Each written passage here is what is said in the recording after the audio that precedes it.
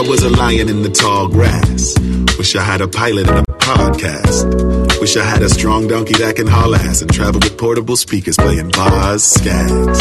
I wish I had $1 million. I wish I had 1 million albums. I wish I had 1 million problems. That way I couldn't pinpoint all 1 million outcomes. I wish I found a genie lamp. I wish them girls gave me them sugar like Beanie Man. Yeah. I wish I was a comedian, a late night sitcom syndicated on TV Land. I wish this well had water in it. These kids are stealing all my pennies. Focused on my wealth. You can help me wish, but I would rather wish for help. It's like, I wish that every time we love and it feels just like this. I wish that every time we do it, it feels just like this. I wish that every time we love and it feels just like this. It feels just like this. It feels. Guys and dolls, we are back after a brief interruption. I did not do a call-in episode on Monday. I am so sorry because Monday's episode was a juicy episode, and I know you wanted to talk about it. We had Glenn Greenwald on talking about a range of subjects, including the scuttlebutt over Taylor Lorenz's reporting on the libs of TikTok, whether or not the the person who runs that account was actually, in fact, doxxed, whether or not there are quibbles to be had, criticisms to be made of the focus of Taylor Lorenz's journalistic coverage, whether it has journalistic value, whether or not she, or probably more so the media, creates a halo around her of victimhood that causes her to draw both unusual amounts of ire and unusual amounts of people defending her because of the perception that she needs defense because she is a young woman, something that Glenn disputed. It's always such a pleasure to talk to Glenn, but we also talked about the big issue of the day, the question, the happening that's still in everybody's mind is the Elon Musk Twitter buy, and we had a conversation about how the left should understand the investment of billionaires in the media, given that it is everywhere. I saw Crystal Ball on Instagram today posted an interesting post, and I ended up reposting it because it pointed out how many billionaires own all of the media that we use. Jeff Bezos, the Washington Post, John Henry, don't really know him, but he's got $2.6 billion. He owns the Boston Globe. Sheldon Adelson, Las Vegas Review Journal, Noreen Powell Jobs, The Atlantic, Patrick Soon-Shiong, the Los Angeles Times, and Mark Benioff, Time Magazine. What does it mean to get involved with something like Colin? What does it mean to go over to Rumble? What does it mean to have Pierre Omidyar fund The Intercept? Why do some of these ventures get perceived differently than other ventures? We got into that. And then, of course, we have today's episode in which I spoke to one of the 3 deputy campaign managers of the Bernie Sanders campaign. We didn't get into why there's 3, but we can talk about it tonight. Ari Robinhoft, who talked about his new book, which shed some interesting insider light onto what it was like to work on the campaign. Few people were as close to Bernie and traveled with Bernie as intimately as long as Ari did. And there was definitely some new stuff in the book, even for me, including what I thought was a pretty interesting chapter about what happened at this Facebook meeting, where they basically tried to suggest that the Senator Sanders' office basically delegate how to message and, frame issues, basically direct the agenda of the Senate office's Facebook page for them after kind of the algorithm apocalypse or whatever we are calling it. So all of that happened. I also asked him about what he thought about the CPC Senator Turner endorsement. And principally, I asked him, are we all too easy on Bernie? Does the fact that we kind of admire his inflexibility because it made him so on message for all of these years, do we kind of say that in a way that covers up the ways in which that same inflexibility really did hurt the campaign? We got into all of it. And we can talk about it all today. It's also been, I got to say, a big day on Twitter, just because you guys know how much I care about student debt cancellation. Joe Biden, of course, a day or two ago, I'm losing track of time at this point, said that he was seriously considering a serious amount of student debt cancellation. They walked that back. There was a 24-hour period where people thought, we're going to get 50,000 or more. They made it clear that it's going to be basically $10,000 max, but still that was enough to set off a whole host of the worst people on the internet. Mitt Romney got big mad. JD Vance got big mad. I talked about all of the worst tweets and exactly why they're so wrong about this on my radar this morning on Rising. If you want to go check that out, I won't rehash it here, but I did spend the day. I got some braids installed today, so I was sitting around for hours without anything to do but be on my phone. So I rattled off some kind of troll tweets and had a good time on the internet pointing out how this could be such an easy win for Biden, and he is resisting it at every turn. So there's a lot on the agenda. There are a lot of you in line. I'm going to do what has been recommended, which is jump around. Feel free to switch up the subject and talk about whatever you want to talk about. I am going to call on Johnny first, though, because I don't really recognize his name, and he is first in line. So, Johnny, unmute yourself and let us know what's on your mind this evening. What's up, Bree? We've talked before a while ago, but cool beans. Anyways, what's on my mind is I'm curious, like, how much leverage, let's say, like an organization, if you Breaking Points, Status Coup, kind of like all of that media, if you were to maybe sign a contract with Twitter that said you're not allowed to censor our content or else we're going to boycott your platform, do you have enough leverage to do that? I don't think so. I don't think Twitter cares, but isn't the whole point of all of the people who are excited about Elon Musk that they don't think that censorship is going to be a concern anymore, that now that we have a benevolent billionaire in our midst? Yeah, but that's like been the idea, just like getting, Biden into office because it's going to be better. And then people change and people don't live up to their commitments. So unless there's something in writing, it doesn't seem like, Elon Musk could change his mind about anything at any time. Well, also, I would argue he doesn't have to change his mind. He's already manifested a tendency toward trying to pay people off, to take down Twitter accounts and all kinds of things. So I think him not being especially supportive of free speech broadly would be in line with how he's already behaved. I think it's a little, I just don't quite understand why everybody has so much confidence in this guy. But that aside, I don't think, maybe Joe Rogan or somebody like that, but Twitter is so diffuse, and it's not like Spotify where it's relying on a handful of big names to bring people to the platform, And besides which, the power of somebody like Crystal Ball exists largely on YouTube, not Twitter. True, exactly. And so I guess I kind of wonder, like, what is all the hubbub about? What do you mean?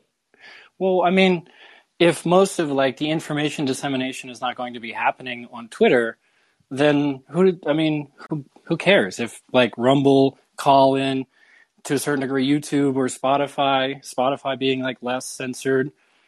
Like, why isn't the focus just being like, well, okay, this is just another billionaire with a great idea, but Elon Musk has tried to save the world like in 100 different ways.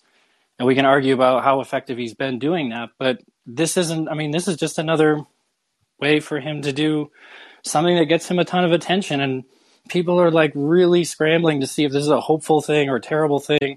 And I guess I just wonder, like, is Twitter really the place that people are getting information?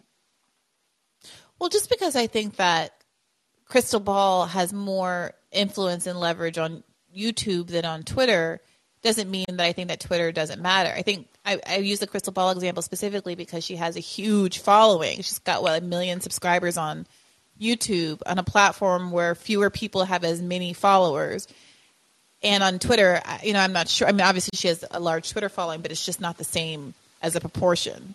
And the way that no money is generated on Twitter, in the same way that YouTube is relying on ads and pulling people to the website for a certain amount of ad play and clicks that you're paid for and compensated for. And so I think that's what I'm saying. Crystal specifically, the power rests elsewhere. But for other people, for a lot of journalists and politicos, Twitter is very important, and it allows a democratizing effect in people like myself who are freelancers and just getting into the business to have an equal platform and challenge folks directly. And I, don't know that I would have had a career in journalism at all. And a lot of small, upcoming independent people feel that way too, but for Twitter. So I think it matters. It all matters just because it is, less relevant or, less influential than another platform, or there are other options. The reason it matters is because all of these platforms depend on everybody being in the same place for the same kind of thing.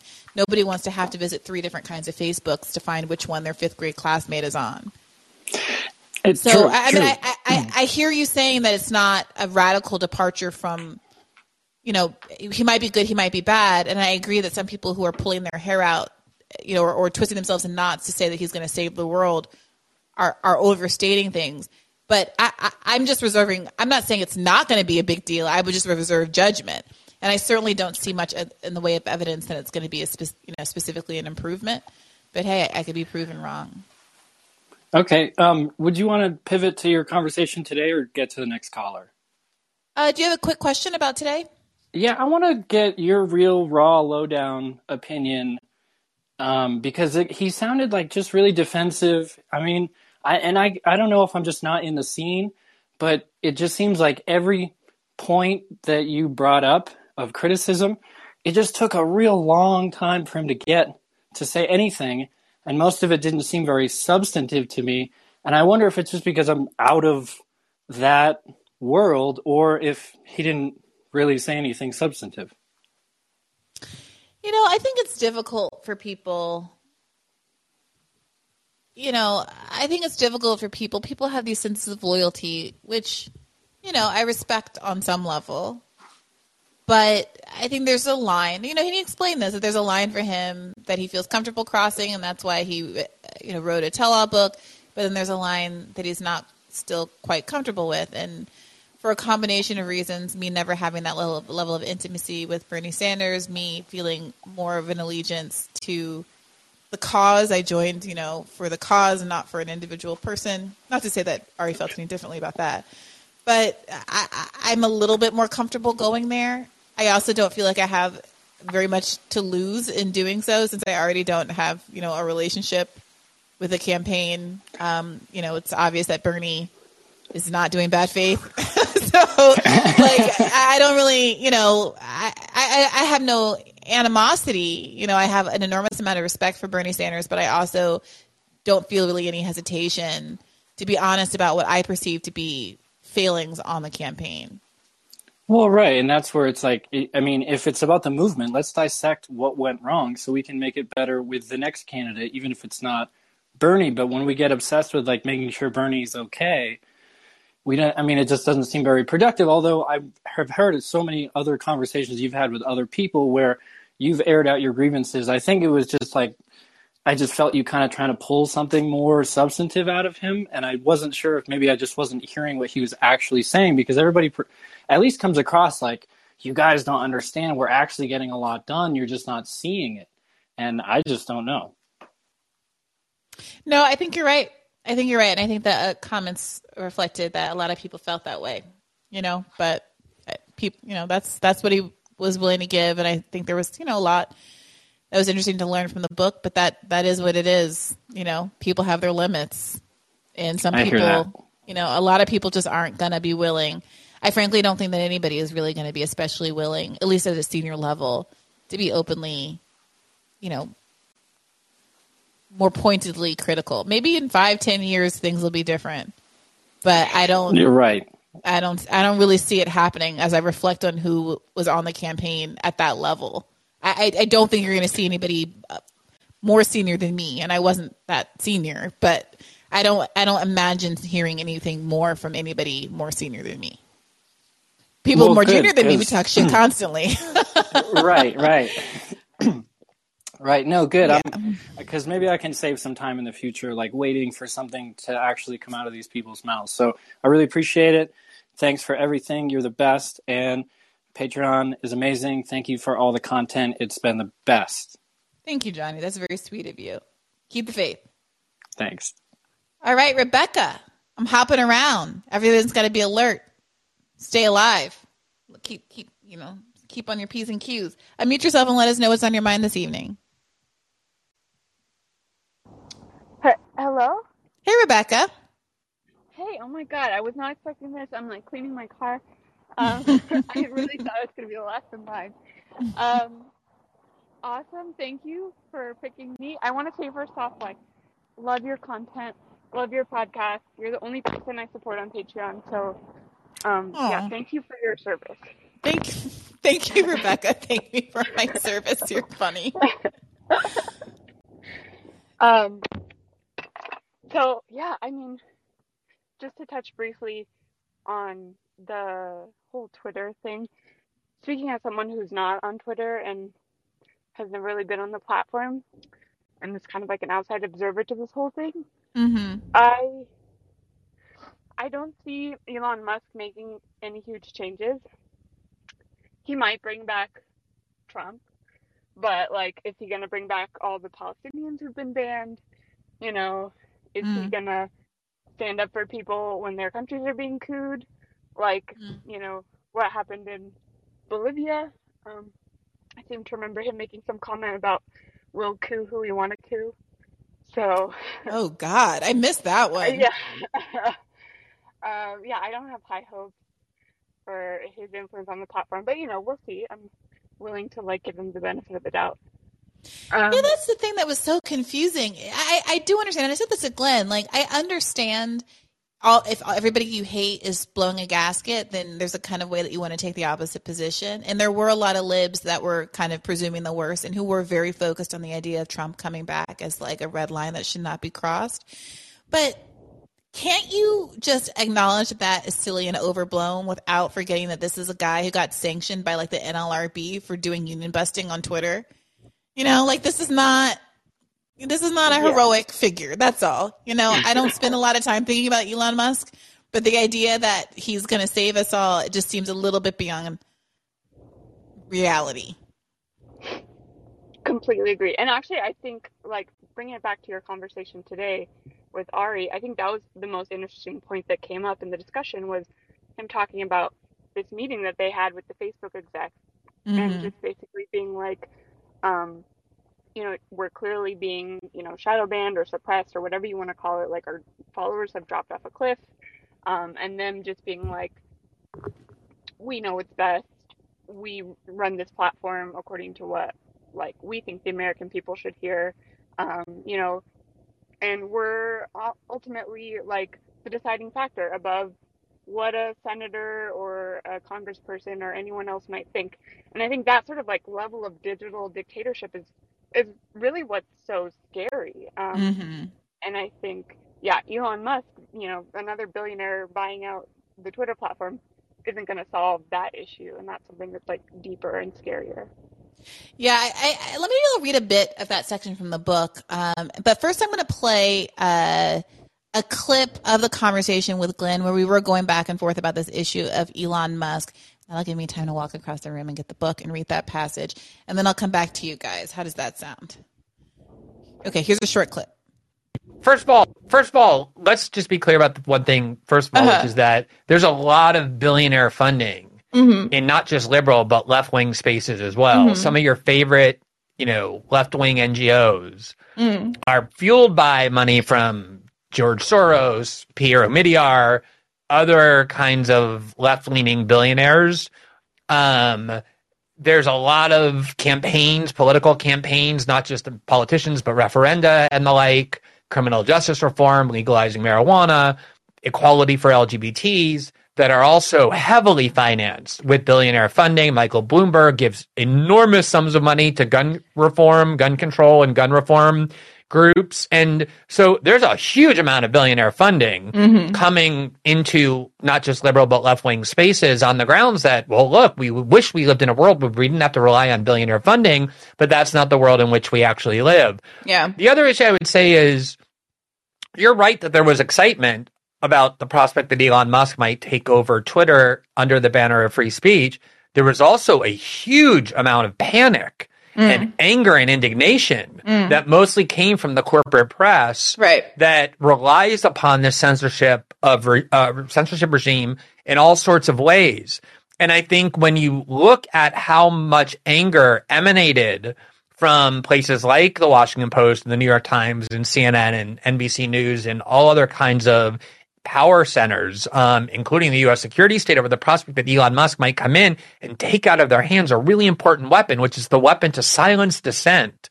Not just dissent on the right, but also, as you said, people on the left are constantly getting harassed and silenced and demonetized and even banned on YouTube, which is why when I went to Rumble, one of the first people eager to come with me and who actually went was Matt Orfella, who became known as a videographer for the Sanders campaign in 2016. Mm-hmm. There's a lot of this dissent that's growing rapidly. And so I think nobody's under an illusion about who Elon Musk is. I think the idea is that right now there's such hegemonic control over big tech social media platforms that are being censored, again, not really in accordance with the agenda of Silicon Valley, but in accordance with the agenda of the foreign policy community, of the U.S. security state. I mean, you look at how, censorship is being applied with respect to the war in Ukraine, and it's almost entirely censoring voices that are deemed to be pro-Russia, whereas nobody who's on the side of the Ukrainians, i.e. the U.S. and NATO, gets censored no matter how much disinformation they spread. There's a complete alignment with the censorship regime with the powers that be in Washington. So when someone comes in and even suggests that they might finally make a dent in that, even if it's Elon Musk, I think people just feel like finally there's a potential that this incredibly hegemonic and always strengthening regime of repression might finally be subverted. No, I get that. And look, Twitter has been no friend to me of late. And if Elon Musk wants to buy Twitter and unshadow ban me, I'm going to be appreciative of that effort. I don't know. I understand that the part of the enthusiasm was backlash against everybody that we hate on the internet being so triggered by the prospect. But, Shama Sawant was just on our last episode talking about how our enemy's enemy is not our friend, and how, Tucker Carlson having Chris Smalls on to talk about Amazon and kind of superficially supporting the effort doesn't mean we all obviously become, huge fans of his entire worldview, Tucker Carlson's entire worldview. I take that point as well. That's all I'm saying. It was curious to me that it pivoted so far into a kind of lack of analysis of what Elon Musk might do, good and bad, in that moment. So what do we think about that? Is it true that no one's under an illusion about who Elon Musk is? Like, what do you mean by no one? I mean, this idea that the people who are really looking forward to Elon Musk buying Twitter, that they are doing so with the knowledge that he's a real mixed bag, that he's not a superhero, that they're kind of clear-eyed about it. I don't know that I agree with that. I think a lot of people really see him as more unequivocally good and a definite benefit for Twitter and basically see no downsides. It can only get better, basically, is the view. Yeah, I think definitely people on the right, they see him as sort of like a hero or someone who's willing to, stand up against the liberal censorship of like certain right-wing stories, like, the laptop story. And they might have like some marginal benefit in like the voices that get amplified or the platforms that don't get banned. So maybe like in a sense they're right to have some optimism. I definitely think that there's been sort of a DNC consensus of like what stories are appropriate and what aren't, that have been sort of mainstreamed on Twitter. But I don't know if that means like everyone thinks that about Elon Musk or thinks he's going to be a great influence on the platform. Like, I don't think anyone who is like that heavily beholden to like groups like the Pentagon and, Wall Street and things like that through his companies like Tesla and SpaceX and whatnot. China Matt Stoller wrote a great piece about that. I know that Kim Iverson's been talking a lot about that as well, I think. Yeah. I think that's right. Obviously it's not, you can't speak in absolutes, but I do think that I'm a little less credulous than Glenn is about people being clear-eyed. Thanks for calling in, Rebecca. Yeah, no problem. Thanks for having me. I'm going to go to you, Sylvester, next. How are you, my friend? Sylvester, can you unmute yourself and let us know what's on your mind this evening? All right, I can bring you back from the back later. Let's go to Christopher Down. What's on your mind this evening? Oh, no. Well, I wanted to talk about electoralism So Sure. that's a while back. But I guess my overall feeling is that the people who say we need to organize and all that mumbo, like, that's going to happen every day. Like, that happens every night. So I don't see the two being exclusive, if you know what I mean. I think that's right. So I don't get, like, why we can't support politicians and the candidates while also being, like, activists, you know? Well, I think the question is it worth, in our support of leftists, are we basically doing a kind of vote blue no matter who, where we're saying, well, of course, leftists are better than the centrist Democrat. Of course, Nina Turner is better than Shontel Brown. So we fail to have any accountability for progressives like the squad members who have gotten into Congress and then, in many people's eyes, betrayed the people who got them there by not following through on their commitment to have an adversarial approach to the Democratic Party. And the only accountability that many people see that they have is the ability to withhold their vote, absent there being a membership organization like Socialist Alternative, to which Shama is accountable. Although a lot of that just has to do with Shama's own integrity in deciding to be accountable to that organization, right? So it's not a question of, is it possible to organize and also be involved in electoralism? Is it, one, enabling a kind of vote blue no matter whoism? And also, for people who are largely working class and for whom a $27 donation can represent several hours of work, if you only have so much to give, would you rather give it to mutual aid or put it toward organizing efforts as opposed to donating to candidates? And I think a lot of folks would be very willing and happy to vote for any number of progressive candidates in their district. That's a very different thing than offering them kind of financial support that buoyed so many candidates into office in the first place. Yeah. I don't know. I just feel like a lot of the pressure from people who are, like, already organizers or people who have been doing this for decades or whatever, like, it's usually like a, why aren't you doing this? Or like, why aren't you getting involved? When for me, for me and for a lot of people, I guess, they don't feel like they have enough time, or it's not really their priority, or it can't be their priority. So what I'm saying is, like the vote that we give to progressives, that is the bare minimum, and the money that we put behind that is, like, pushing the movement. Like, I feel like it's two different things, you know? Like, giving money directly towards candidates is, like, I don't know how to put it into words, I guess. I'm not entirely sure where you're going either. I want to jump in and help you, but I'm not exactly sure how. Yeah. Well, I basically feel like if we do nothing, the people as donations and the conversations we have as, like, leftists and whatever, like, even that aside, the activists and all that stuff is happening either way. So right. So I think it's about individuals making the individual choice. So if you're already an activist, I mean, great. And your decision to use your extra time where you're not doing activism or organizing to vote for a candidate or campaign for a candidate, that's bonus, and that's great. But for a lot of people, I mean, I'd like to sit here and say we're all activists and stuff, but that's obviously not true. Most people are sitting around living their lives, getting by, raising their kids, going to work, watching TV, going to sleep. So, for the people who felt galvanized by the Bernie movement or by the progressive sweep in 2018 and started doing things for the first time, maybe they joined DSA, maybe they started regular donations to various candidates, maybe they knocked doors for the Bernie campaign, they're asking themselves, will I continue this level of effort? And if I am going to continue that level of effort, am I going to continue invested in this electoral project, which has failed me now several times over since 2016?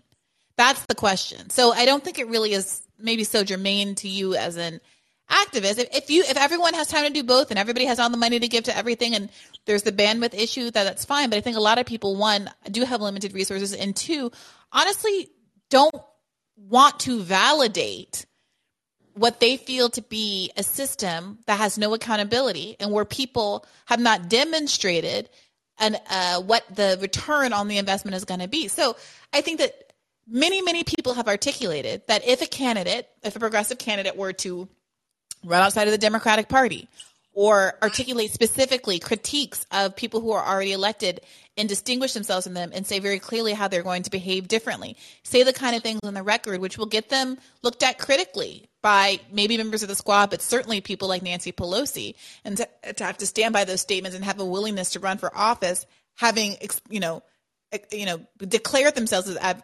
adversarial. People aren't saying I'm against voting for any candidate, but they want some bare minimum demonstration that you're going to be different than the ones we've already tried to get elected, given the ones that we did get elected have disappointed folks from, that's a subjective view, but that's a view that a lot of people share. Does that make sense? Yeah. Yeah. Yeah. I don't know. I feel like I usually get angry in a way when people have, like Chris Hedges, where how he feels so cynical about the whole system, where he just doesn't want to be a part of it, where I feel like it does seem like the easiest direct action that we could be doing in a 2 years sense of the midterms or whatever election. But I guess what I was trying to say is we can be doing that and having that conversation every 2 years while the progressive movement is moving forward throughout all this other activism that other people are doing. And but what does it mean, Christopher, to be doing this? Does it mean just voting for the candidate who's the progressive in your district? Well, no, I don't think that's activism. I mean, the people who are actively organizing, and the thing that we don't like to hear.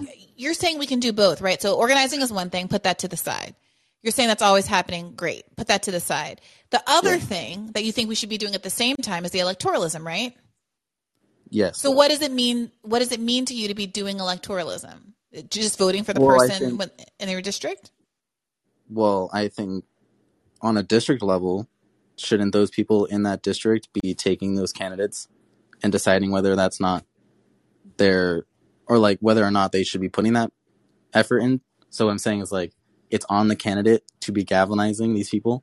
100%. I see some people in the comments saying that too. And that's the issue. These candidates are not galvanizing people because the bar is higher than it was when AOC was running, because it was novel for AOC to be saying, I'm a socialist and I support Medicare for all. Now we've got a bunch of people who said that are in Congress and who oftentimes, and I'm not saying there's no difference between them and these other Democrats, but who oftentimes are voting in the same way as more typical modern, progressives in the quotation marks, and who have yet to, many people argue, make a meaningful difference, even when, because of the narrow margins in the House, they could have made a difference by holding up all the legislation in order to press for a progressive agenda.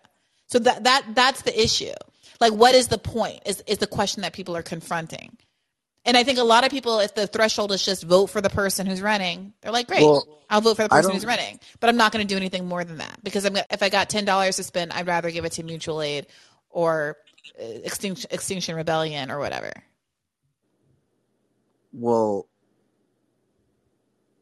Okay.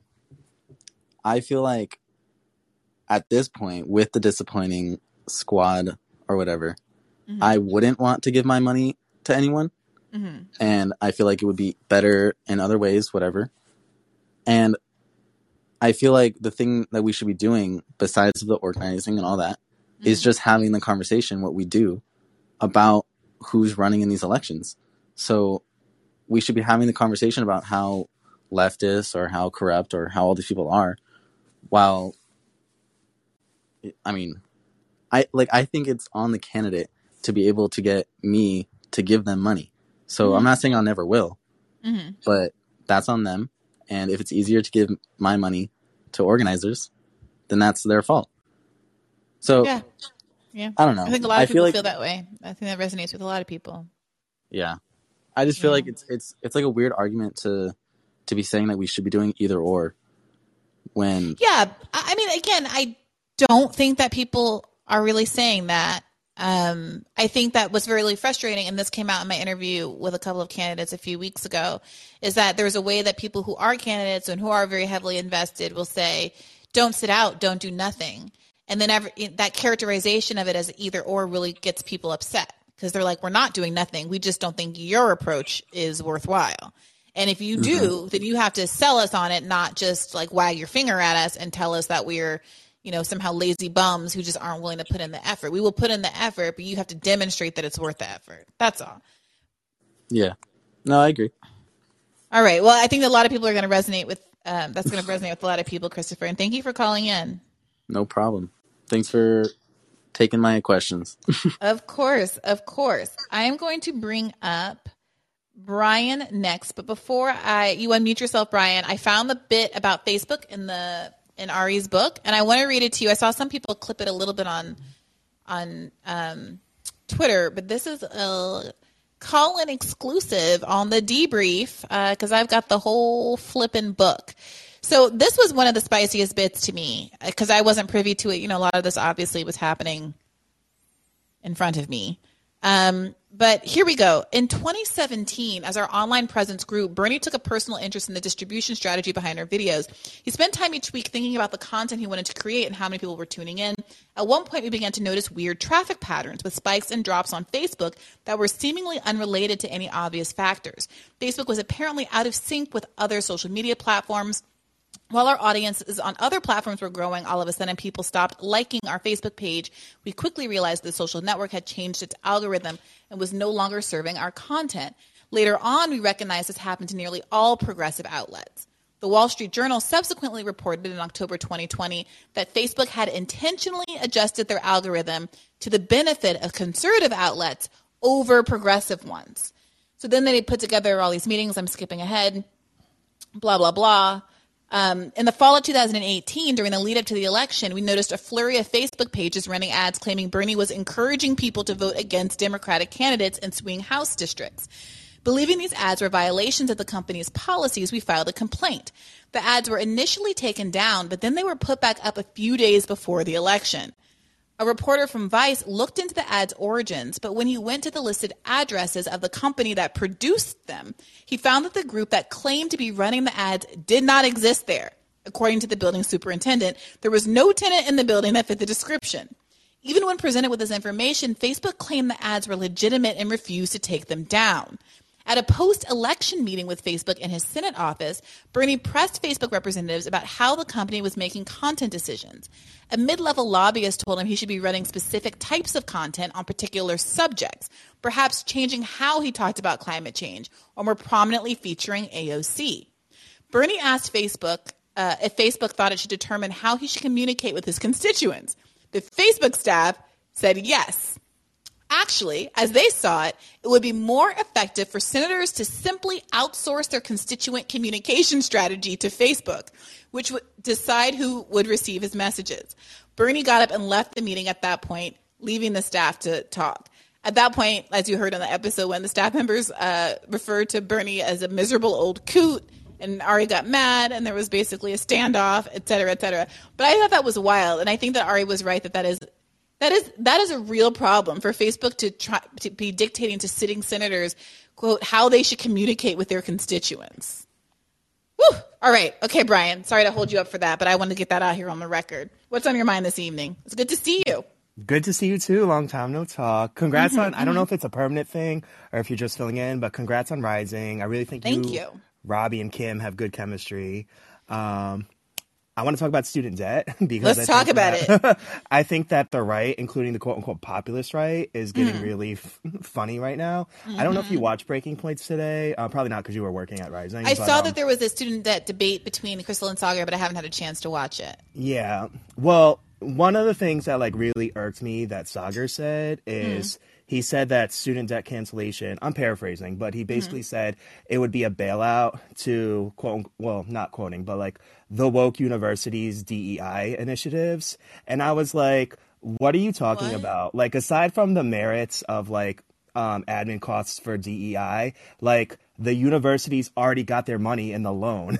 So Yeah, I just don't understand what that's supposed to mean. yeah, like he said, like, oh yeah, it's just bailing out the universities. I'm like, no, it's not. The universities. The universities have the money. Yes. They have the money. And Sagar's not stupid, so I just feel like it's interesting that even the quote unquote populist right is being kind of like nefarious in this situation. Well, what did Crystal say to that? I don't exactly remember, but she did push back a little bit, but she didn't directly attack that point the way that I would have.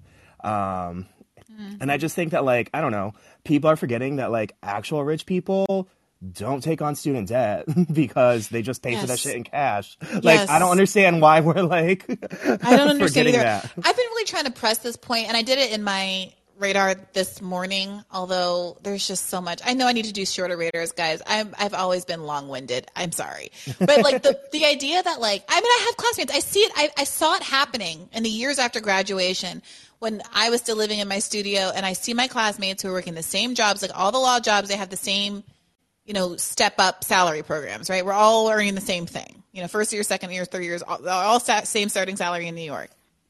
And I see them moving in, like buying brownstones, and I'm in my apartment, and I'm really just trying to wrap my head around what's going on. I'm paying more than my base amount, you know, for my 10-year payment program. I'm like not traveling. I literally have never bought a sofa in my life. Like I'm shopping for one right now, but like I'm living in my first 1-bedroom apartment at age 36 years old. Like I have never lived an extravagant lifestyle. I've always been so overwhelmed by my loans and desperate not to be a lawyer that I would have done anything to pay them off so I could take a lower paying job, you know, that I actually wanted to do. And the reason it became very obvious to me very quickly is that they just were not paying their loans. They had parents who did. That's the only issue. And so even if they the idea to me that my friend, God bless her, love her, but whose parents are both doctors who also went to Harvard, like didn't have to pay, like she paid sticker price. She paid $180,000 for the same degree that I am paying $250,000 for because of interest. Right. So what kind of sense does that make? Right. And Crystal did say this to her credit. She said, like, there is a difference between people's income and their wealth, because a lot of people that have high student debt, even if their incomes are high, they don't have generational wealth. That's why they have to take on the debt in the first place. Forget generational. Like, my wealth is negative. Do you know what I mean? Right. My wealth, like, my income is my income. That's fine. But my balanced out, my debt to savings ratio it's got to still be negative. Right. And then I just want to quickly pivot to Twitter and Elon Musk. I think that the libs freaking out are doing too much. Like, your BFF, Yvette Nicole Brown, is saying she's out, and I'm just like, okay, bye. Like, whatever. LOL. She blocked me so long ago, I low-key forgot that she existed. But I am curious, like, what quote-unquote free speech means. Like, does that mean that, like, slurs are on the table without, like, any like moderation or whatever? And if that's the case, then that does kind of change my opinion about doxing and stuff, because I am concerned that there's going to be a world where a bunch of like Twitter gangsters with like anime avatars are going to just start like, you know, going slur and thinking that they can get away with it. It's interesting because the culture of a place really does affect the user experience. And, you know, I don't even know what to say about this, because obviously because of who I am and being a little bit of a troll, I'm not going to lie, I attract a certain amount of negative attention. And I don't know how much my experience is really reflective of the generalized experience on Twitter. But, you know, Twitter is obviously a lot more toxic from my perspective than Facebook. Facebook from the jump always had this little bit of a veneer of civility because it was not anonymous. You used to have to use your college login. There was this idea that your employers could see you maybe somewhere on Facebook. I think that we've gotten a little bit away from that. But there was a cultural tone that was set that really, I think, was a big part of its success and what made it what perceived to be a better, you know, hashtag classier alternative to MySpace, whatever that means, and all of the implications, the problematic implications of that. And Twitter has this weird imprimatur of formality because of all of the journalists that are on there and all the political figures that are on there, and it being such a source of reporting increasingly over time. At the same time that it's like the wild, wild west of anonymous accounts just calling you names and like harassing you. And that both of those things are true at the same time. And I wonder if there is some risk, regardless if you care about quote unquote wokeness, or if you even care about people being harassed, or if you think that that's not really real and people aren't really being targeted and you kind of are a little bit more dismissive of it the way Glenn is. If enough people feel that way, that it changes the culture, people, not just give that Nicole Brown storming off. I mean, normal people might just naturally start to use it less because it's just less fun. Mm-hmm. Yeah, my thing about Twitter, and then I'll let everybody else talk because I know I've been here for a minute, is Mariah Carey trends every day. So if the lambs are on Twitter, I will be on Twitter because she is my queen. I saw someone say the opposite. I saw someone say today, like, as long as Twitter is like having Kim Kardashian's belly button trend, we're not losing anything by leaving. But I was like, I mean, I don't hate this content. This is the lamb space, as far as I'm concerned. It gives me more happiness than national politics. So, yeah. You're such a trip. Like, I'm with you, Brian. I like the high low. I like the high low. All right, thanks so much, Bree, for taking my call. Have a good night. Thank you for calling in. You too. All right. You know what's really funny? The Erics are always back to back. Cousin Eric Gray and other Eric are always like right next to each other in the queue. I'm going to skip around a little bit before I come to you familiar faces. Let's go to Willem with the Captain Picard avatar. I don't think I've seen you before. What's up, Jean-Luc? Hey, Brie. Hey, Willem. This is the artist formerly known as Omar. Omar, how are you? I'm okay. I wanted to ask you, this is kind of hearkening back to the discussion that you had about organizing. It's about corporate contracts that workers sign and how they prevent, I don't know if you have any insight to this, how they prevent class action lawsuits. Like, I don't understand how a company can get away with not letting workers go to the bathroom. I mean, that seems like it should be like strict law in like working conditions, like for OSHA. And I don't understand how that happened in Amazon, and it happened in another place that I worked in, and I got fired for it because I took too long to go to the bathroom. So there's that, and then I also wanted to recommend you have Vijay Prashad to talk about organization and movements, because I think I've seen him interviewed on this, and I think that you two would have a really good dynamic. Okay, you're like the 11 millionth person to recommend Vijay Prashad, and I saw him on Katie Halper's show, and I thought to myself, I can't just have him on immediately after Katie Halper. But obviously, nobody cares. You guys want that sweet, sweet VJ content, so I'm going to give it to you. I'm writing it down. I'm going to reach out to him. And also, I'm writing a note that we should get a labor lawyer on. Sweet Bree and VJ dynamic. I think like he would help you with your frustration with like getting specifics about organizing. But okay, well, I love that for me. I love that for us, and I appreciate the suggestion. Thank you, Omar. Thank you. All right, let's hop around. Let's get one of the Erics going. Eric Smith, what's on your mind? Hey, Bree. Hey, Eric. Yeah, so I was going to really go off of like the student debt talk that's been going around, and like one of the things that I just don't understand is what is with certain people and this idea that if with student debt and the fact that it's always this like fight between, well, if you're helping these student debt people, and they just get this visceral hatred, like, I had to pay off my student debts, so now I want you to have to go through that same suffering, and I don't get that mindset. I don't get it either, man. And I gotta say, like, I don't bring this up because obviously, I obviously have no issue paying for public goods and services. I have no issue, obviously, paying for elementary schools and child tax credits and all this stuff that doesn't benefit me personally.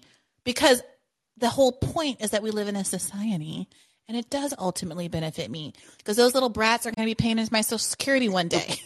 Like, that's the whole point. Like, we all benefit on some level. Like, I'm so happy they don't grow up to be like miscreants that bop me over the head and steal my purse one day. You know what I mean? Like, the whole point is that we all support each other and society gets better for all of us at the same time. One of them grows up and cures cancer. Great. You know, like, so it makes me crazy though, because because we live in this like puritanical society where so many of our social programs are designed toward like family life. If you are a single person of a certain age, it becomes glaringly obvious how much you're paying into a system that doesn't benefit you at the same time that you're independently having to, you know, rent an apartment that's priced for two people, you know, in this horrible renting market where it's impossible to rent in any state, you know, like all of the things that we know to be true. And the idea that like, it doesn't even occur to me to be an asshole about that stuff. And the one time a program even starts to kind of sort of benefit me, it's being vilified in this way. And I don't think it's, and I mean, I think there's reasons. And I said this is the end of my radar today, and I didn't go into it because I was going long. Like, truly, I think that it would have to start the draft if they cancel student debt and did Medicare for all. And then there's two other things I was going to say about the same topic. The first other thing that, because when the other gentleman brought up the thing that happened on Breaking Points, which I watched, Crystal didn't really have a. I think someone actually posted in the chat about what Crystal kind of rebuttal was she wasn't sure about the statistics and the data on that, so she didn't go toe to toe with Saga on that particular point. But the other thing that I realized a lot of the time, because I do think Saga is coming from with the way he believes and what he thinks from a really good faith point, and I agree with a lot of what he's saying. But the thing that he misses and he never like confronts, and a lot of people who I find tackle the student debt thing from somewhat of a more of a good faith argument, is they miss the main point. They said, okay, well, I don't want to cancel student debt because we're not changing the structure of the actual system, which I agree with. I would love to change the structure of the system, but that's going to take an act of Congress to do. Biden, what the point they never take is Biden can cancel student debt by himself. So they never deal with the fact that Congress is a dead end. Yes, girl, yes. Eric, this is why I literally started my radar this morning with this point, and I wrestled with it because I was like, this is dry and boring. Like, I should just get right into the meat of the dumb tweets so people don't click away. But I knew that that's what people are going to say. So I opened up by saying, do I think this is the most important program in America? No. Do I think this helps the neediest people in America? No. Would I design the program differently? Yes. Would I make colleges, public colleges, universities, and vocational schools free at the same time as this happens? Yes. You know, would I give retroactive payments to people who have already paid off their debts? Yes. By the way, just to be clear, I would be a huge beneficiary of that too. The idea that I would like be looking down my nose at that, I've already paid like $180,000. Do you know what I mean? Like, I am in both of those camps. You know, I am both in the screwed because I already paid camp, and I have some leftover camp. You know? Then, I completely agree. And the last thing I was going to say about the same topic is the fact that what was the point? Oh, did I just lose it? So I said... I'm sorry, because I ranted. No. It's okay. I was talking about how the whole thing with, you know, this is something that Biden can do by himself. Ah, damn it. I think I just lost the point. So sorry, I can't remember. But yeah, it's Congress, and that's why we're focused on it. It's not because it's the most important thing in the world or the most, you know, homelessness. I mean, a million things are obviously more important if I were going to prioritize. But this is the thing. I didn't make it this way. I'm not Joe Manchin and Kirsten Sinema and the handful of others. Yeah, the last point I was going to make is I don't get the strategy of why are Democrats would take any advice from Republicans about a policy. For example, like all these Mitt Romney coming out saying that, oh, if you do this and cancel this, it's going to be disastrous. I don't care what Mitt Romney thinks about this. Right. If the studies say that the more educate, like these people, these 44 million people are more likely to be Democrats. Why would I not do something that could increase the chances of, I guarantee that Biden will gain more votes from the 44 million people who probably would have not voted at all. Right. Than lose. I think it's a net positive for him if he cancels the whole thing. Right. And Secretary Cardona out here, Secretary of Education is out here posting these lame Instagrams. Let me tell you, everybody should go follow him on Instagram and ratio the dickens out of him. Don't be violent. Don't be, hostile or aggressive, But, he posts these like self-congratulatory posts about how we're canceling like 10,000 people's debt. Like we don't know there's 44 million plus people with student debt. Like that's the game that they're starting to try to play. Also, this 10,000 stuff. I had this thought today, and maybe someone who's better at econ can tell me if this makes sense. I suspect that $10,000 number, because of the way interest accrues over the balance of all of these loans, I bet that is cheaper than even 1 year of postponement. Do you know what I mean? Yeah. So like if you're someone like me, for instance, and you had, let's say you have $100,000 remaining and you have an 8% interest rate, that's $8,000 you accrue a year in interest. So if you have anything over that, like the idea that you obviously would want to take 2 years of suspension over $10,000 of cancellation. Oh, completely. Because especially if you can't pay, that accrues right back in a second. Yeah, I'm pretty sure you get $10,000 in interest before the year is even up. Yeah, I that's part of why my balance went up in the year after I graduated. I did a judicial clerkship. I made like no money that year. I lived at home, and they told me to put my loans in forbearance. Now, suspiciously, they didn't tell me to do an income-based repayment plan, and I think maybe I got exploited the way that so many people have in retrospect. I've heard that they said that's a tactic that they use where people could have been in an income-based repayment plan, but they put them in forbearance instead. Yes, they put my dumb, confused ass into forbearance, and my loans went up by $10,000 that year. Yeah. And then another thing, this is the last point I'm going to head out, is the fact that I don't get this thing that people like to talk about, we're going to be forgiving doctors' debts and lawyers' debts. And the thing is, one, so what, poor kids can't become doctors and lawyers? Correct.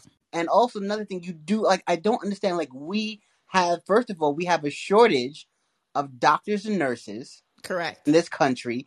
And lawyers, one of the things we need most in this country, because I get this from Army, which I think he makes a very interesting point about the idea of we don't have access to the average citizen doesn't have true access to our legal system.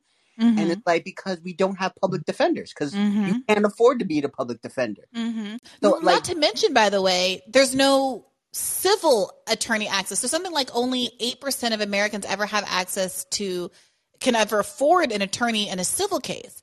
Half the legal system is not happening in the criminal court. So obviously you have a right to an attorney. It might be an overworked public defender, but you have a right to an attorney in a criminal matter. But if you want to just enforce your rights, we're talking about these labor rights, for instance, these workplace issues, harassment issues, all of these things. So many people just never have a voice because they cannot afford an attorney. Yep. Yeah, so that's the only points I really want to talk about. This whole student debt got me kind of like up in arms. Like, why can't people understand it? But thanks for talking this out with me. I really appreciate it. No, thank you, Eric. You saw I was hype as hell on the internet today. I'm out here. I haven't trolled like this since April 2020. When that campaign ended and I was unemployed, depressed, and wilding out on the internet every day. I do have to say, I do like Spicy Biana a lot, so. Y'all are going to get me canceled. I appreciate you, Eric. Problem. Have a good one. All right. I see Free Assange Chris was mad in the chat talking about don't leave me at the front of the queue forever. So that's fair. That's fair, Chris. Unmute yourself and let me know what's on your mind.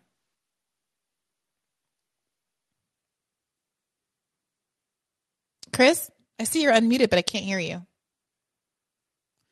Okay, Chris, if you might be having that technical issue, go to the back of the line and I will bring you up again, I promise. Okay, hopping around. Let's bring back Fractal. How you doing, Fractal? Hey, how you doing? I'm doing very well. What's on your mind this evening?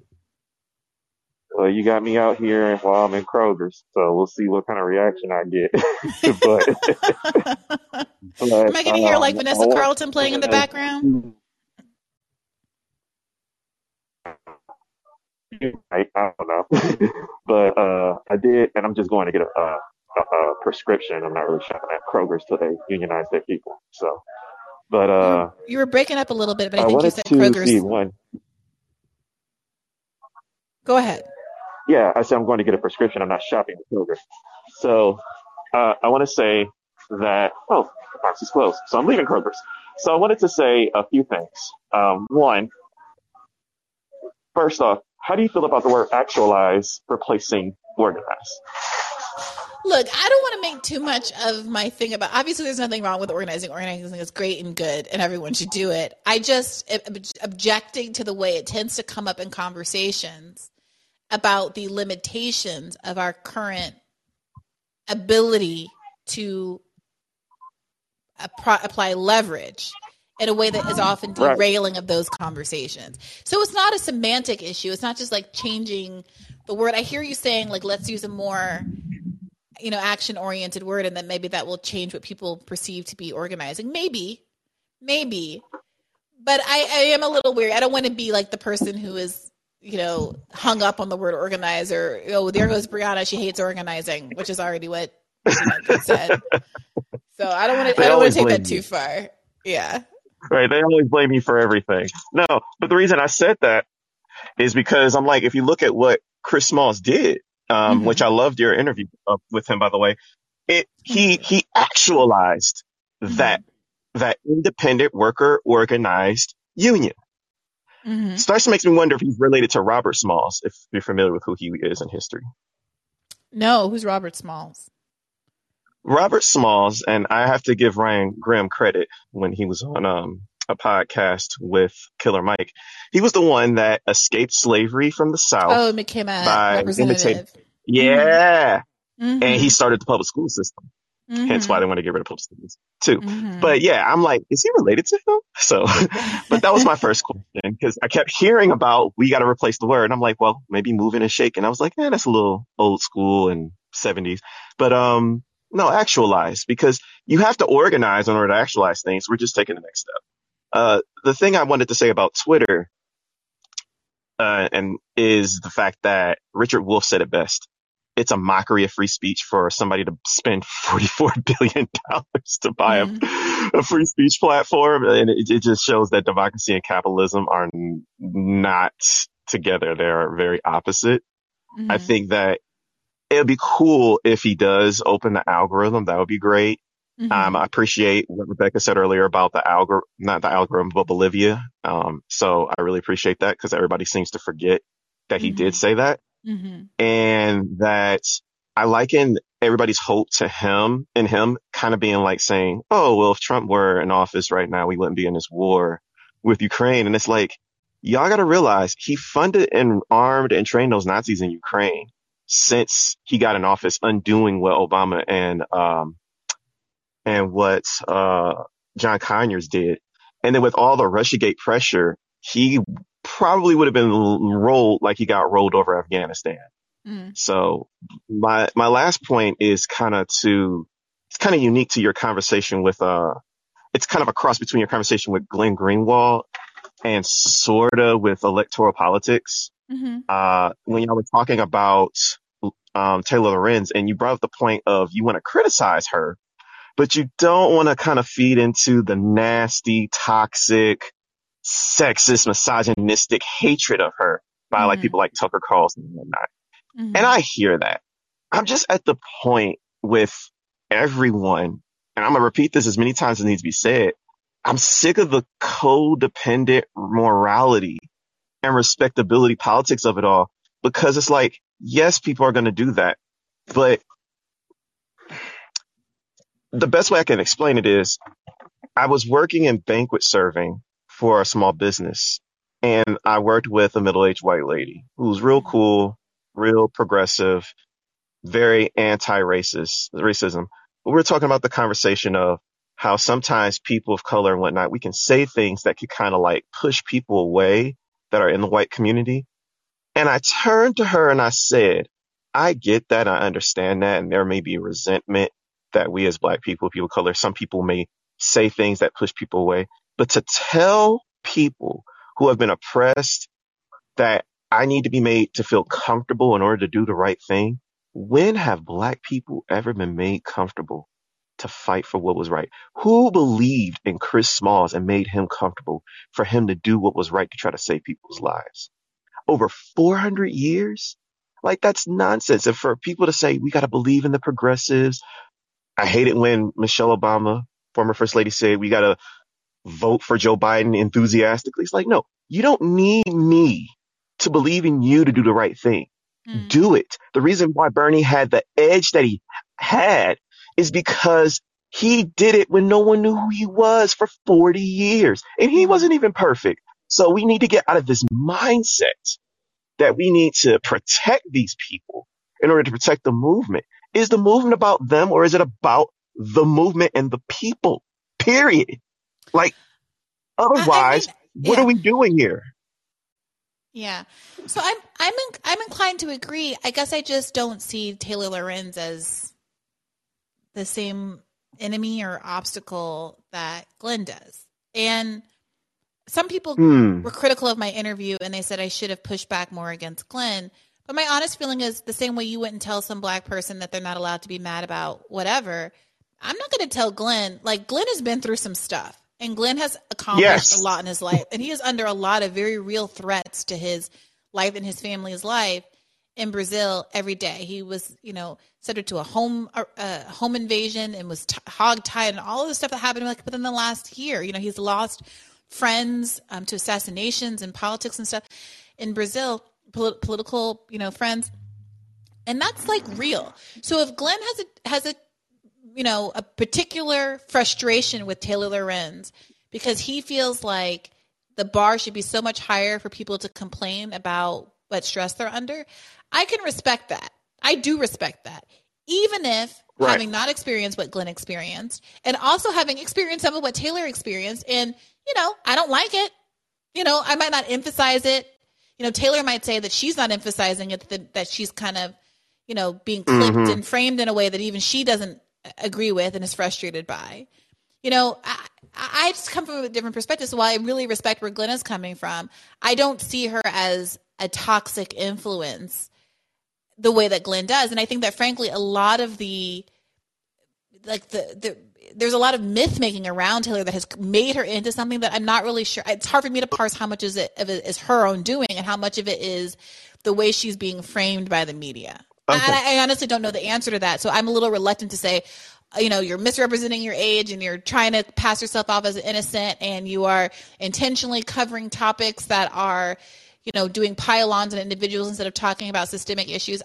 Maybe some of that is true. And again, I'd love to talk to her about it and get her in conversation with Glenn about it. I'm just not there yet, but I completely respect why Glenn feels that way.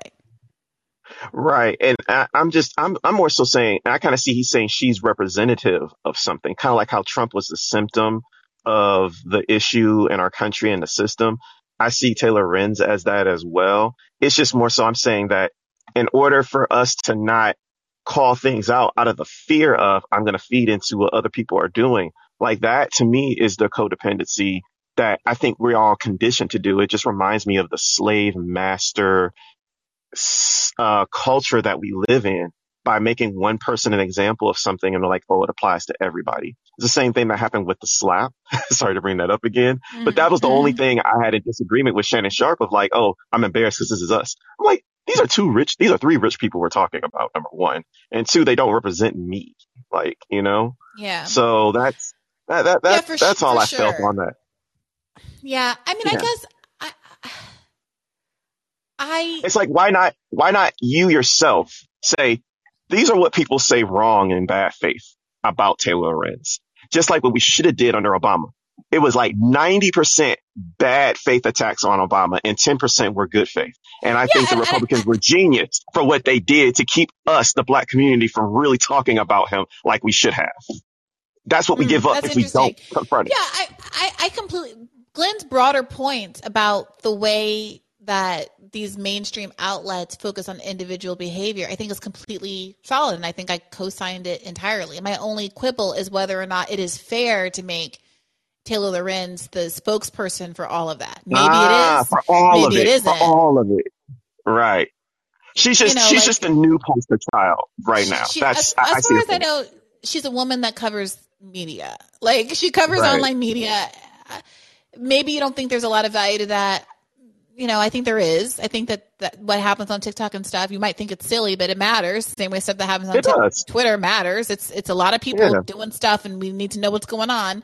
Whether or not you agree with how she covers it, whether you think that she's now had a couple of instances of perhaps targeting people in a way that maybe is too much. Arguably, all of this is arguable. Like, I think that's legitimate. That's a legitimate critique. But like, putting the day of the TikTok stuff, and even before that, you saw like if you go on YouTube and look at all of the BreadTube accounts, they all had some picture of Taylor with her mouth agape and big cartoon tears coming down her face, talking about crybaby Taylor. And, I think that is perfectly possible. I think we have more credibility by critiquing whatever she's substantively doing that people are upset about in her reporting than doing that stuff, because there are people who are going to feed into those like identity politics narratives and say she's a woman. Like, I used to say this when I was an editor at The Intercept all the time. I had one journalist that I edited often who used to complain because I would say, you need to anticipate your opponent's argument and put it into the article. You shouldn't say this because you know it's going to get weaponized in this way. Can you say it in a different way so people can hear your argument? And he would say, well, it's not my job. He would say, it's not my job to deal, to address what stupid people think or whatever. And I'd be like, well, no, it's quite literally your job. Do you want to be understood, or do you just want to feel smug and right on the internet? Like, I personally want to be understood. And sometimes I'll be writing. So I remember I was writing a piece early on, and I was editing it with some of my Black friends and my mom. Because, I was doing some identity politics piece, and I always wanted to make sure, like, I wasn't actually becoming the Candace Owens of the lab. And I had a line in there that was a little spicy about, like, old dude, I'm sorry, who said, I didn't see Bernie Sanders at the March on Washington. Oh my gosh, I forgot who said that. Was it Ta-Nehisi Coates that said that? No. It was a representative. It was really? Either it was John Conyers or John. Was it John Lewis? I think it was John. Yes, Lewis. It was John Lewis. It was John Lewis. Okay, yes. So John Lewis says that stuff, and I was really pissed off about it at the time, and I said something a little bit spicy, like I might have used. I didn't say, like, maybe I don't remember the word I used, but let's say I said something like he's a sellout. Maybe, let's just pretend I said something like that. My mom was like, I don't know that that's necessary. And at first I was like, my mom's just being soft. She don't know. But then I was like, well, no, I'm literally trying to communicate to people, including a lot of older Black people who have a lot of respect and reverence for this person. I can make my point by simply saying there's a conflict of interest between John Lewis taking all this money from X industry and the fact that he didn't support Bernie Sanders. And I will be heard. Now, am I selling out by not calling him a sellout? Am I like less hard? Like, I don't know. But that's all I'm saying. Like, so many times, like I substantively agree with Glenn, like 9 times out of 10. But there are these moments that I sometimes, because I have so much respect for him and he's so brilliant, that I see the way that he, people make a cartoon out of him on the internet. And I want him to be heard. And he obviously is a thick skin and he doesn't give a shit, and God bless him. Love the guy. But sometimes just because I want my own interests, whatever it is, maybe it is because I am too soft. I want him to be heard and understood. That I just wish sometimes the tone were a little bit different, but I don't know. It's not that big a deal. Right. I don't think you're soft. I think you do something, and I think it's partly because it's kind of cultural being Black, and I'm not saying that people who are not Black can't do this. And you also I'm going to call you an honorary Detroiter because, once again, 04-05 Pistons. But what I will say is that we have this culture of being respectfully irreverent. And that is something that gives grace while still, it's kind of like how Dr. West can be very cutting when he's not too angry. And people who oppose everything he believes in says, I just like this guy for some reason. And people respect him because he is respectfully irreverent of everybody. Like just Dr. Russell everybody. walked right up to the line of being like, you're okay, my brother, my sister. My you're brother, cool. my sister. you're cool, my brother, but right, I call you my brother. I respect you as a human being. I don't think you're any less or better than me, but I'm gonna call out the BS that you got going on. Miss me on my left and go learn what's right. And I'll let everybody else talk. I just want to say, Bree, that even if you think that this place is a sausage fest, and to anybody that's listening that may consider themselves an incel, my wife always said to our male friends that if you actually consider and value women as friends, you don't have to worry about being in a friend zone. And just from listening to the men in this phone call, that's what I think you have going on here. So I think that that's actually a compliment to who you really are, because you're not going to take any misogynistic bullcrap. But I think that just, you have a lot of men that value women as friends. And I still have my female friends in my life. They love my wife. They talk to her more than me now, of course. But like my oldest friendship is my best friend from middle school and it's been like 20 years to the date now. So like, I think that that's just a compliment to the type of environment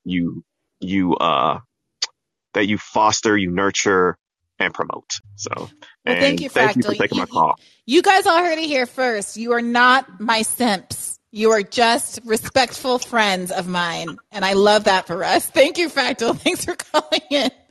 Let's hear from Louisa. Break up the sausage fest. How are you doing, Louisa? That's probably not a very good term to use these days. My apologies. I'm an elder millennial. Louisa, can you unmute yourself? If not, I will come back to you later, and I will go to Hannah. Hannah, what's on your mind? You got to press the unmute button, the little microphone in the bottom right-hand corner. Hi, sorry, I didn't realize I was in the line. My bad. You are in the line, Hannah. You don't have to be in the line. No peer pressure. Yeah, I don't have anything to say. Thank you. Okay, Hannah. Well, it's nice to see your face. Thanks for calling in. Let's go to Jonathan. Jonathan, what's in your mind? Jonathan, you're a pro. I know you know how to do this. Yeah, I got it. There we go. What's up, Jonathan? Anyway, well, firstly, never, ever apologize for the long radars. I shared the ever-living hell out of that one today. I enjoyed it tremendously.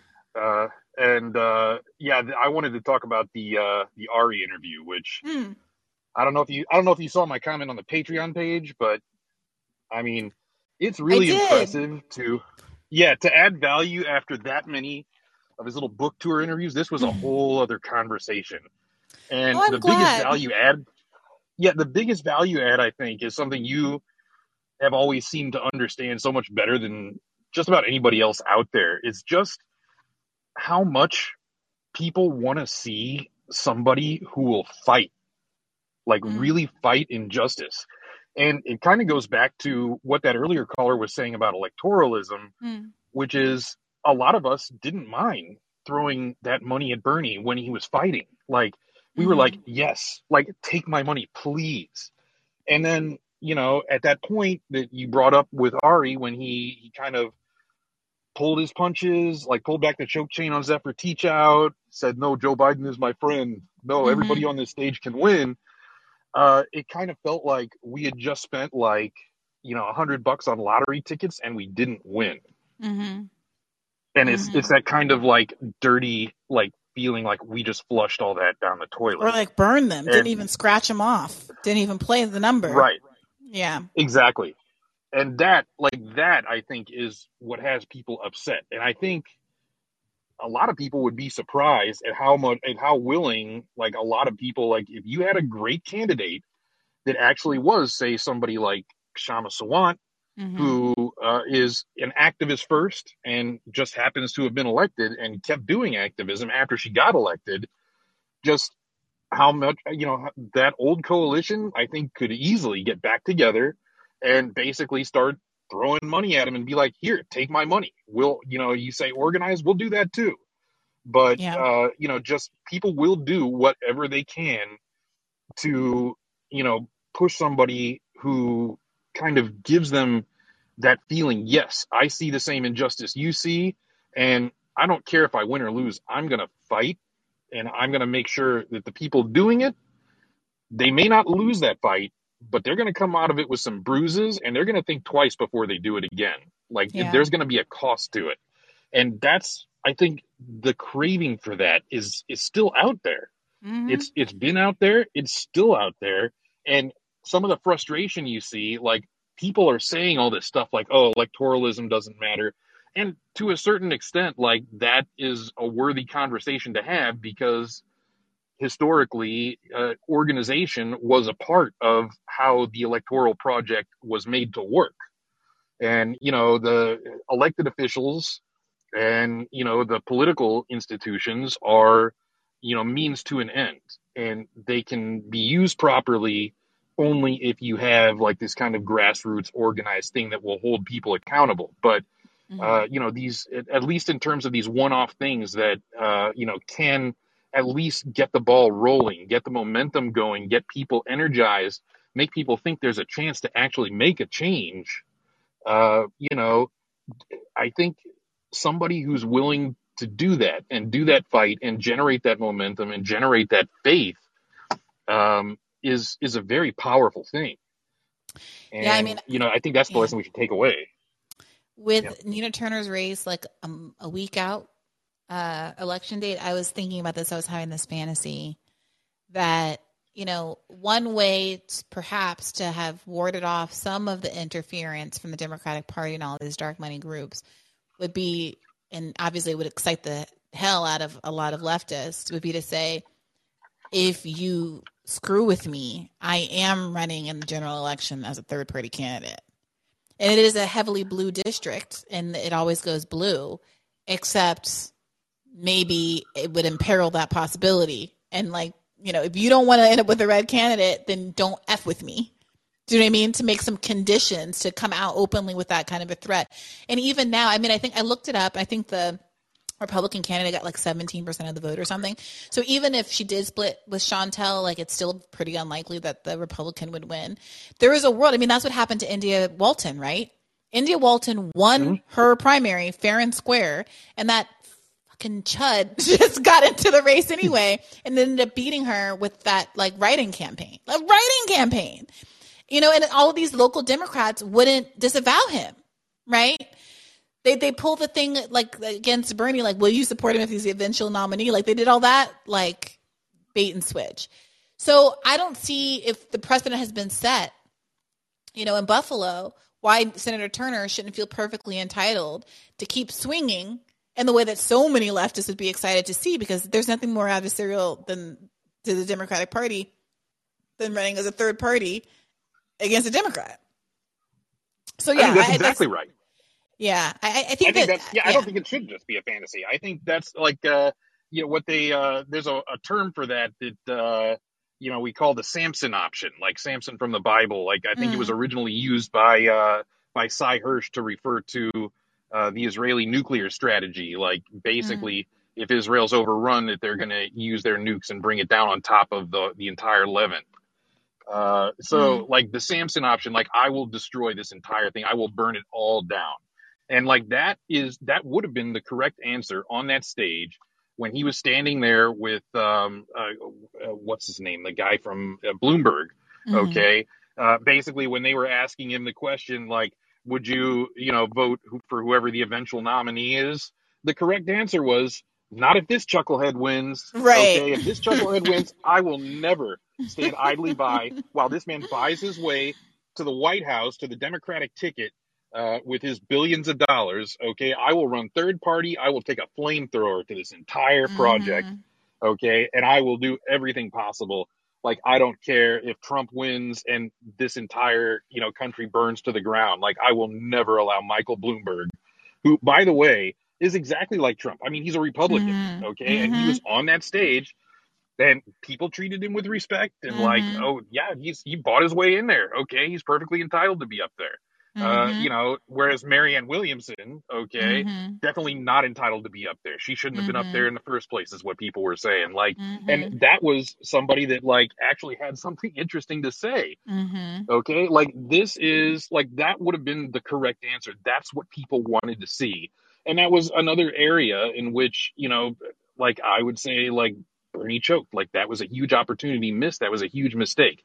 And that is what you just expressed is 100% the correct strategy, because ultimately, like these people, when they go into full panic mode, they show who they are. Like these powerful people, like if you're going to disrupt the status quo, like that's the way you have to do it. You have to make them afraid. You have to make them panic, and you have to make them make missteps, and basically let them, do the work for you. Let them be hanged with their own petard, and or hoist with their own petard. Sorry, that's what Shakespeare said. Hoist with their own petard. I see neoliberal haters is like, like Trump did that. We need a Marjorie Taylor Greene in the left. I think that's right. I think it's pathetic that we have people like Marjorie Taylor Greene who have like no scruples and stand for nothing, who are willing to stick the landing. And we have these progressives that have like every poll and the people and everything behind them are financially independent, don't actually need the party to raise money for them to stay in the office. There's a dwindling number of excuses for why they don't behave this way, and they still don't. Yeah, and I think that's the lesson we should have learned from Trump, okay? Mm-hmm. What Trump did was, he essentially punctured a lot of sacred cows, like made a lot of these people clutch their pearls, that sort of thing. That kind of disruption made people mistakenly believe that he would fight for what he said because he was so belligerent with those other Republican establishment candidates. They thought, okay, when he gets into office, he's going to behave like that. And he's going to actually fight a lot of these, establishment, elites that have been, doing things like closing down the factories in our towns and, costing our jobs and, allowing, developers to come in and gentrify our area and drive our rents up and like all the things that people are frustrated by all across the country. It's whatever, the background, like, even, like he had a surprisingly broad coalition. And frankly, Bernie could have poached a lot of those same people.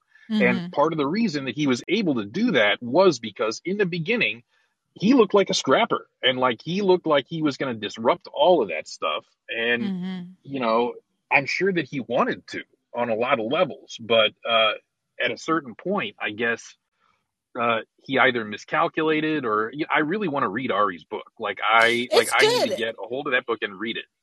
It's good. I will say, I know that some people express some disappointment that they felt like he pulled punches and stuff, but I will say, like, obviously much less of it is new to me than it will be to you, but I found it to be, the account felt very real to me. It felt like my version of events tracks with this very strongly. And it was kind of a flashback in some good and kind of painful ways.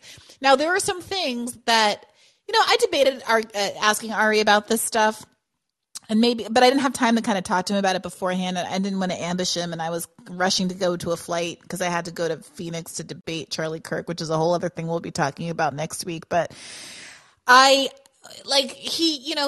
says in the book that he's one of 3 deputy campaign managers. Is anybody going to ask why we had 3 deputy campaign managers? Why did we? There was some stuff happening, and I'm waiting for the person to like tell that full story, because I know that it was happening, but I don't know the granular details the way the people in the room did. But there was like some management stuff going on. There were some issues going on, and I was really hoping for a little bit more of that meat. Why there were so many like personnel issues, and he alluded to some of the stuff about how Bernie not being kind of like a micromanager and not delegating and relinquishing control over stuff made it difficult to like roll out policies in a way that was predictable and coordinated with the video team so we could have social media and have press releases. And in the same way that Senator Warren throughout the summer of 2019 gained so much steam by like having these very well coordinated policy releases over a period of weeks. That was very frustrating. It was very frustrating from a comms perspective. But again, we don't get a lot of that in the book. But are also all of these details that I wasn't aware of because I wasn't on the road and I wasn't with the advance team the way that Ari was. And he had such an intimate relationship with them. And they really are the unsung heroes of the campaigns. And the story about like cleaning Bernie's blood off the floor with the towels was like a little surreal, and obviously it's moving to read about how the heart attack unfolded and how, the advanced team really, saved his life. And so I think it's worth a read for sure. Yeah, and if you know kind of anything about, I don't know him personally, obviously, but I've read his stuff before, and I know like something about what to expect from him, and I know he's also very fiercely loyal to Bernie, and there's some things that he's just not gonna put in there because he would worry about what Bernie would think of him telling that story in that way, and like maybe Bernie actually wouldn't take it personal, but yeah, I can understand based on there's certain obviously his views and mine don't line up on everything, and yeah, kind of like mine are actually way closer to yours. So for the same things that I would probably disagree with him on, like you disagree with him on, and you actually represented us all very well in that interview. But he's definitely one of the good guys, and I want to hear his account of what went on there, because I did not certainly have your level of access to what was going on, and this is really all new to me, and he is a great storyteller. Yeah, and I'll own my own loyalty issues too. It's difficult. Ari really went to bat for me, and a lot of times during the campaign, he was really instrumental in hiring me and advocating for me to join the campaign in the first instance. And that's why maybe I admit she admitted I didn't go as hard. I didn't push on some of the things to unpack what happened with all of this. The people, because I know he has relationships with these people, and I'm not trying to just be messy. I want some stuff out for the historical record, and I don't want to necessarily tell the story because I can't do a complete job of it, and it's going to seem a little bit like a hit job coming from me as opposed to a substantive analysis of where things went wrong. But I really am hopeful. Maybe I'll talk to him about it off the record and see if he'll come back and never talk about that stuff. But unpacking some of that, because as a kind of corporate person in that environment, relatively speaking, as a person who's worked in an office with a bunch of Bain types, I was surprised by how campaigns are run. And I don't think it's just Bernie's campaign. I think you start a $1 million organization, multi-million-dollar organization that's only supposed to last 1 year, and you get it going in weeks, and it's always a little bit messy. But I found myself thinking, we need to sprinkle just a little bit of McKinsey magic over here, because some of those managements, we need to just get this a little bit snatched. You know what I mean? Just gather this a little bit. Who's in charge here? Because, Ari was originally chief of staff, and then we did not have a chief of staff. You get my drift? I'm guessing it was chaotic, but somebody has to be making decisions. Nobody was chief of staff. There was no chief of staff. This is what I'm saying. Then how did it work? There was no chief of staff, my friend. I don't know what to tell you. Ari was chief of staff, but he, originally Renee Spellman was deputy campaign manager. Maybe she'll come on the show someday. She's great. Love Renee. Probably have never heard of her, don't know her name. But she was the original deputy campaign manager. She ended up going out to California and being put in charge of California for reasons that someone else should explain. She successfully won us California, so kudos to Renee. I just also am really fond of her because we're the same age, and she's really cute and black, and I was just very proud of her. And then Ariana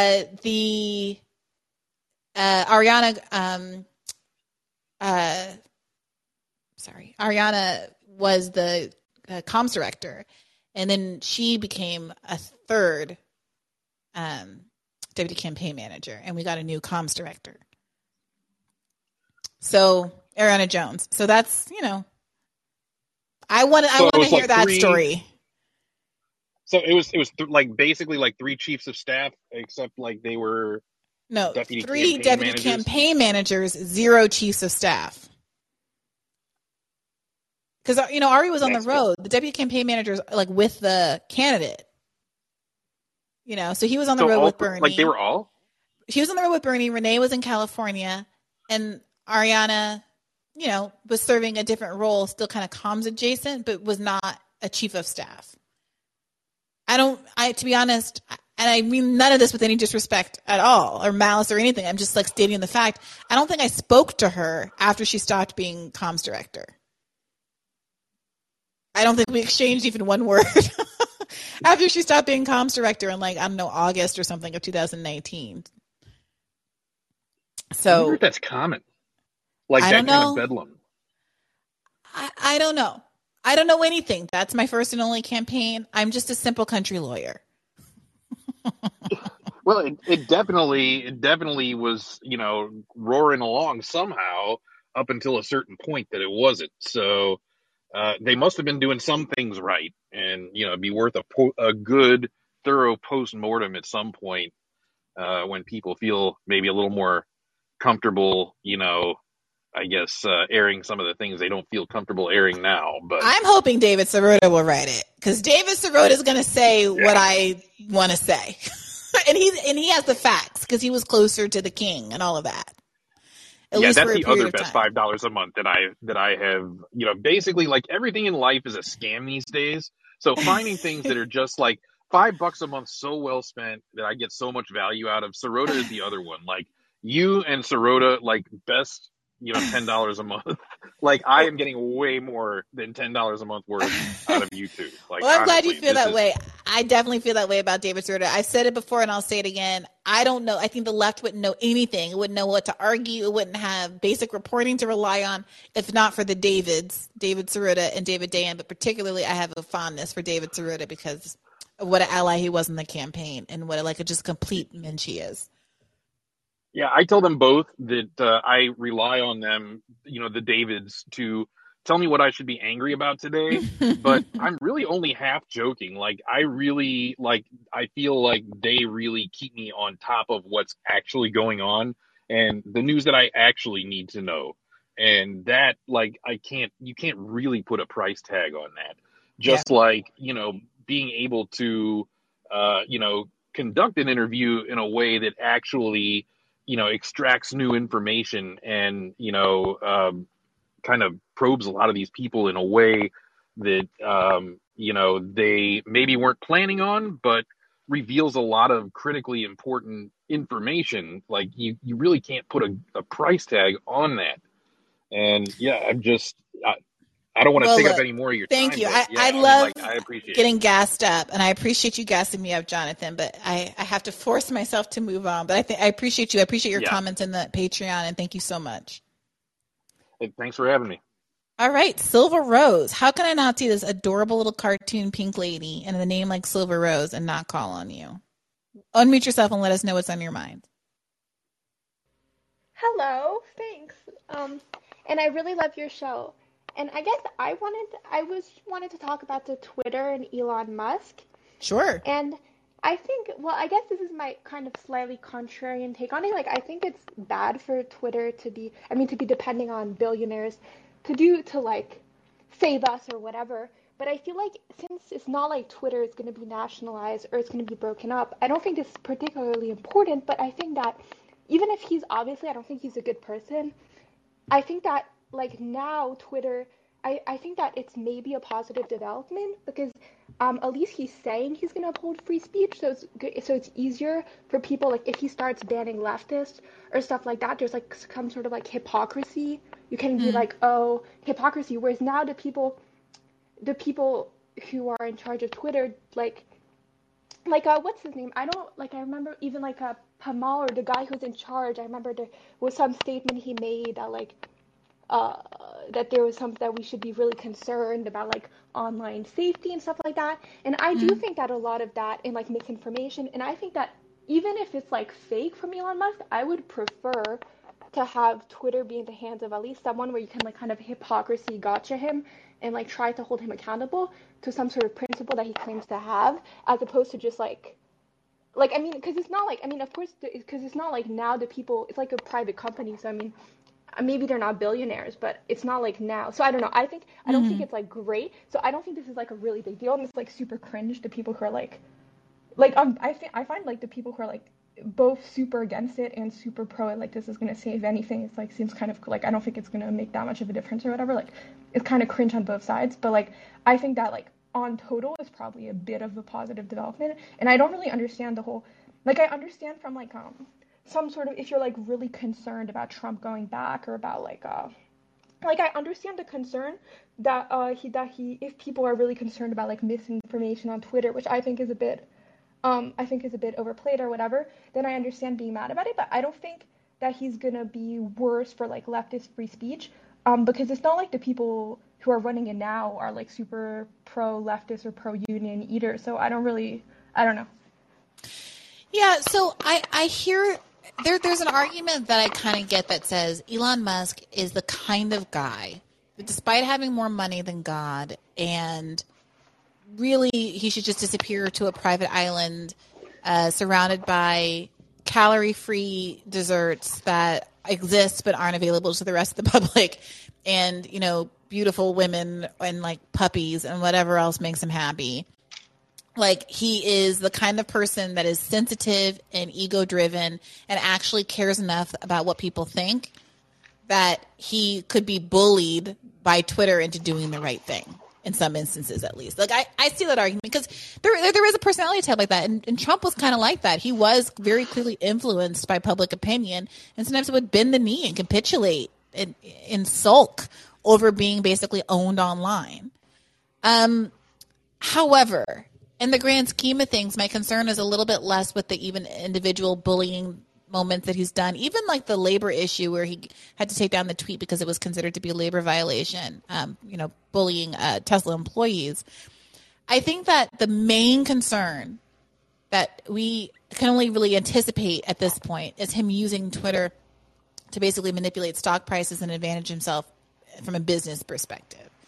And I have a big issue with that. I have a big issue with that. And I think we're going to see that pan out. And hopefully I can get Matt Stoller on the show soon to unpack some of those kinds of issues and like the broader like kind of antitrust framework here. But look, on the whole, I'm with you. I think it's neither the best or the worst, but I wouldn't put a whole lot of stock personally in the idea that he can be made to do the right thing by the left. He has shown a degree of hostility toward the left, I think, that is almost more pointed than the neolibs that were controlling things before. This graphic, did you see the graphic that was floating around today? Yeah, I did. That little stick figure thing that suggests that he believes that the left has gone so far left, and it's not that he's closer to the right, it's just that the middle has moved so far to the left. No, I agree. Like, to be honest, it's true. I do. And actually, to be honest, maybe it's because I don't really understand the whole business side of like how he would manipulate, but I guess maybe I'll talk about it with Matt Stoller. So I think that is a genuine concern.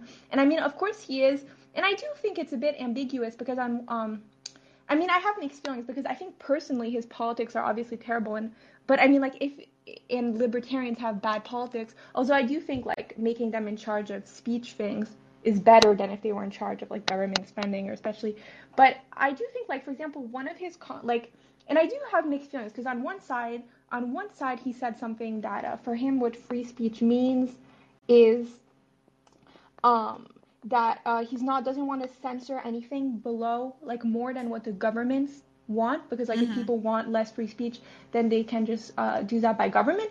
And so on one hand, I mean, obviously that's like not an actual definition of free speech, but on one hand, I think that's like a good move, although it is kind of confusing because does it mean that there's going to have different Twitters for different different countries? I don't really know how that would really work. Well, also that's what everyone kind of thinks, right? Like all of these companies are trying to figure out how to look at the law in the books and enforce a standard that wouldn't get them sued. Is basically what is constraining everybody, right? That and this is not a public square, but we haven't quite figured out. It's not an actual constitutional obligation, but they're basically all. I had a debate with Glenn Greenwald about this back when we were at the Intercept together. That can be found somewhere on the internet back in like 2018, because it's the same issue over and over again.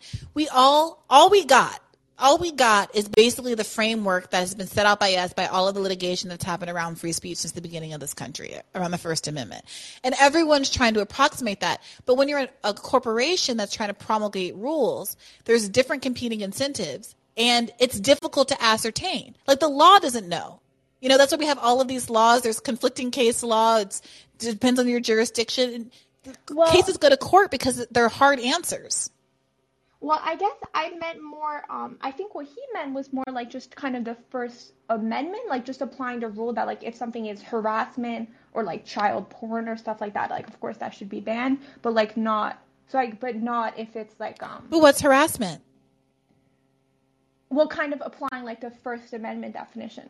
Well, there's no First Amendment, I see what you mean. Prohibition against me, calling you, let's say, a pejorative in the, Silver. If I call you the N-word right now, there's no First Amendment prohibition against me doing that. No, but yes, and I guess that's the thing is, well, I guess that's the thing which I think he wouldn't censor, which I guess this is the thing where I don't know, maybe this is a bit of a controversial take, is I guess I don't really think that, I think the risk of being like not censorious enough, like I do feel like sometimes online harassment is a bit overplayed. Not that it's not a real thing, but in terms of how much of a big deal it is, in terms of like, I think it's a bit better to be a little not censorious enough, in maybe like there's a bit more of like slurs on Twitter and that's a problem.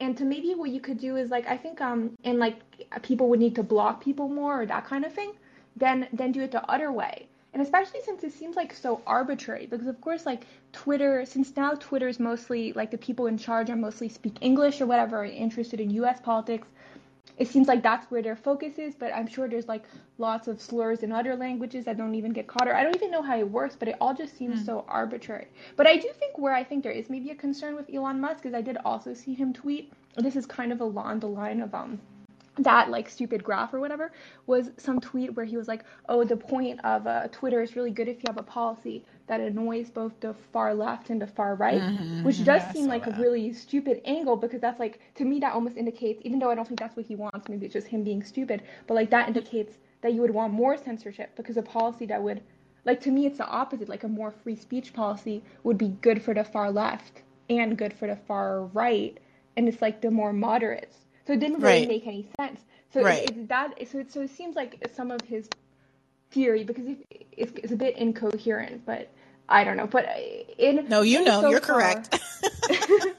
But it's spot on. But so I think, I don't think he's like particularly. I mean, I don't know. But I do think it is funny that like someone, because I do think the whole electric car, I do think it's funny that like he's now so seen as like right wing, and of course like. I understand that from a far left perspective, but from the more like lib kind of perspective, like more like the people who are more okay with capitalism, it is a bit funny, and it is kind of funny seeing all these right-wing people kind of defend, since he was such a big, like, you could easily see him being stereotyped as like kind of out of touch, like lib billionaire who like is like I mean, like, obviously because he's known for Tesla or whatever for electric cars. So I do think it is funny that he managed to be kind of coded right-wingers. I don't know. I do find that and it has shifted. I mean, it's the same with Zuckerberg, right? All of these people, when I was graduating college, like all you wanted to do was work for Facebook. During the Obama era, like the best thing to do is to be associated with Facebook. He was like a friend of the White House. He was, exactly what we're all supposed to be aspiring to be. And all of a sudden, I don't know when it turned, but everyone became against big tech. I know when it turned. It was all the Russia stuff. It was Trump. And, the blame was laid at Mark Zuckerberg's feet. And that seemed to be the tipping point.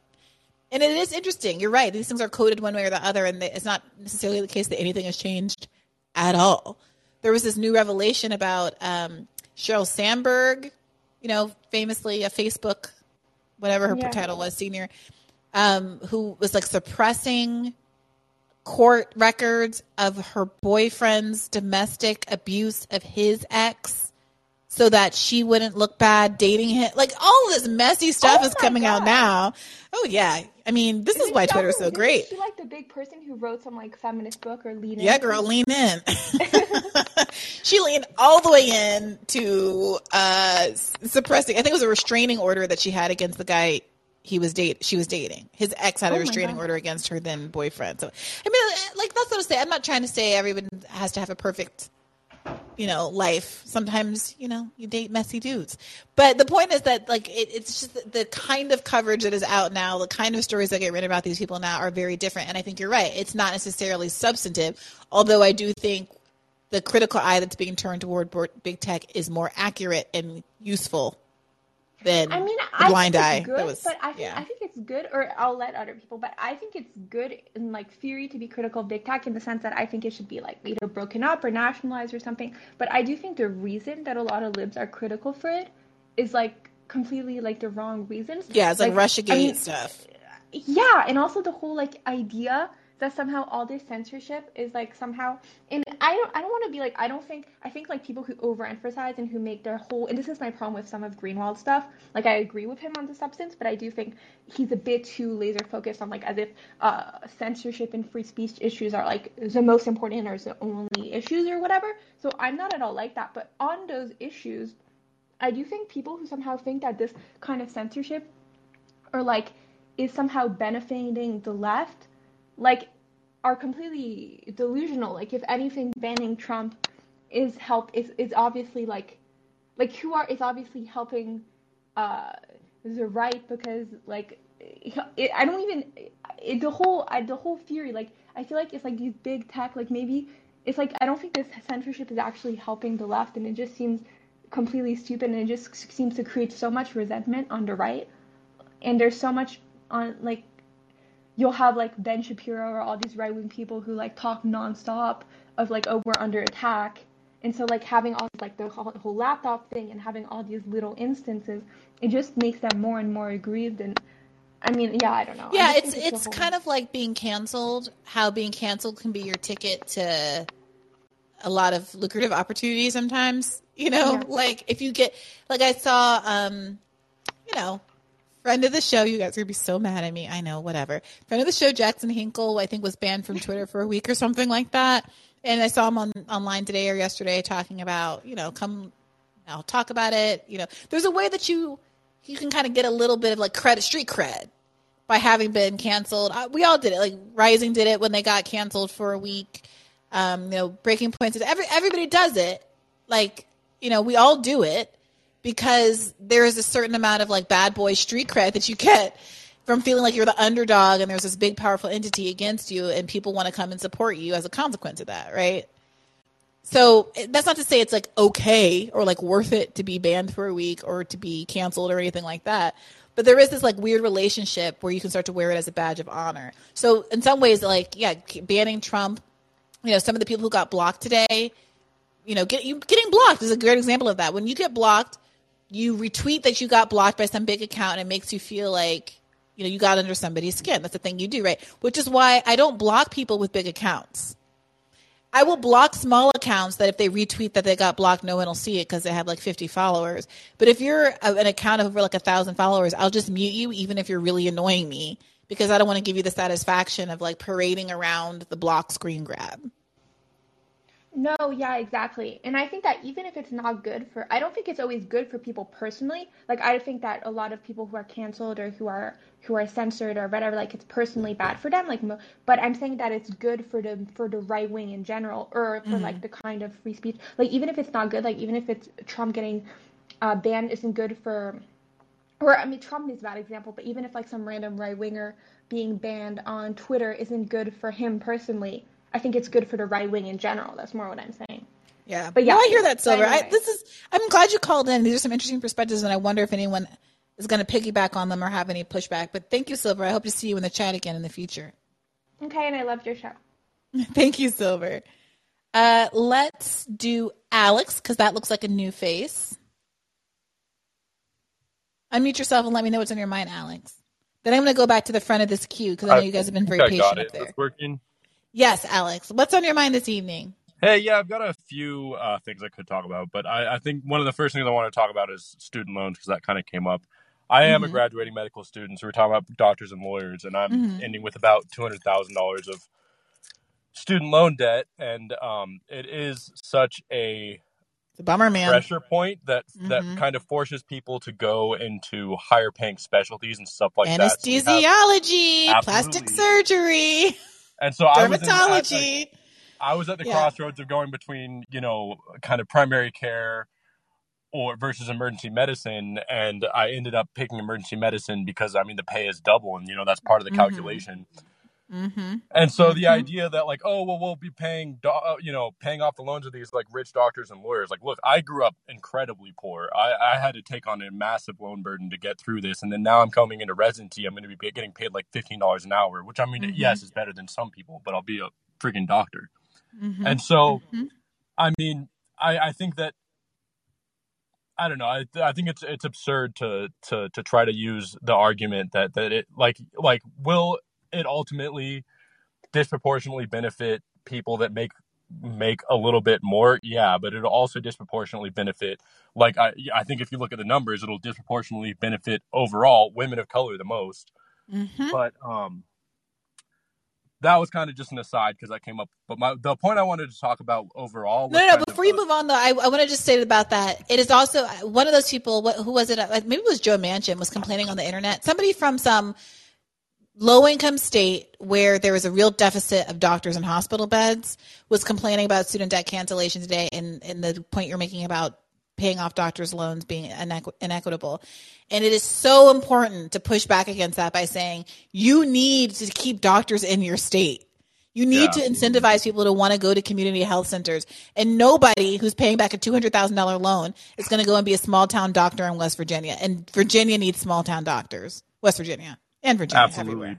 And if you look at what's on the table now, Biden's talking about $10,000 of student loan cancellation, which will probably only be for undergraduate loans. So that won't even benefit doctors and lawyers, first of all. And I think the $50,000 plan that Schumer is,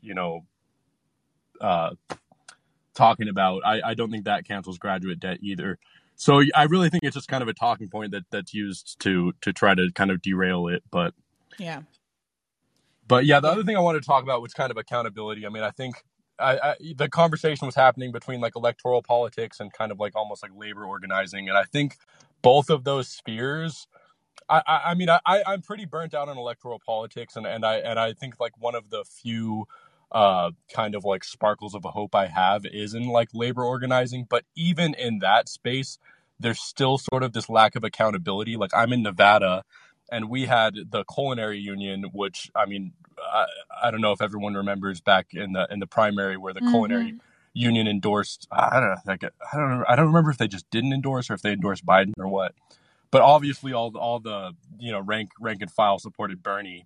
Yeah. And then now we have Amy Villela running against one of our faux progressive Congresswoman Dina Titus, and she's getting all these labor endorsements saying she's so strong on labor, but she, right out the gate endorsed Hillary Clinton, right out the gate endorsed Biden. She endorsed Biden when he was polling at like 2%.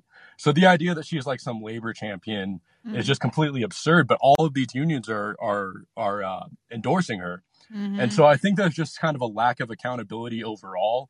And, whether it's the electoral space or the organizing space, I think we just really need to be holding people accountable. And it's something that really resonated with me with your conversation with Shama Sawant, just to be kind of accountable to like the rank and file of an organization.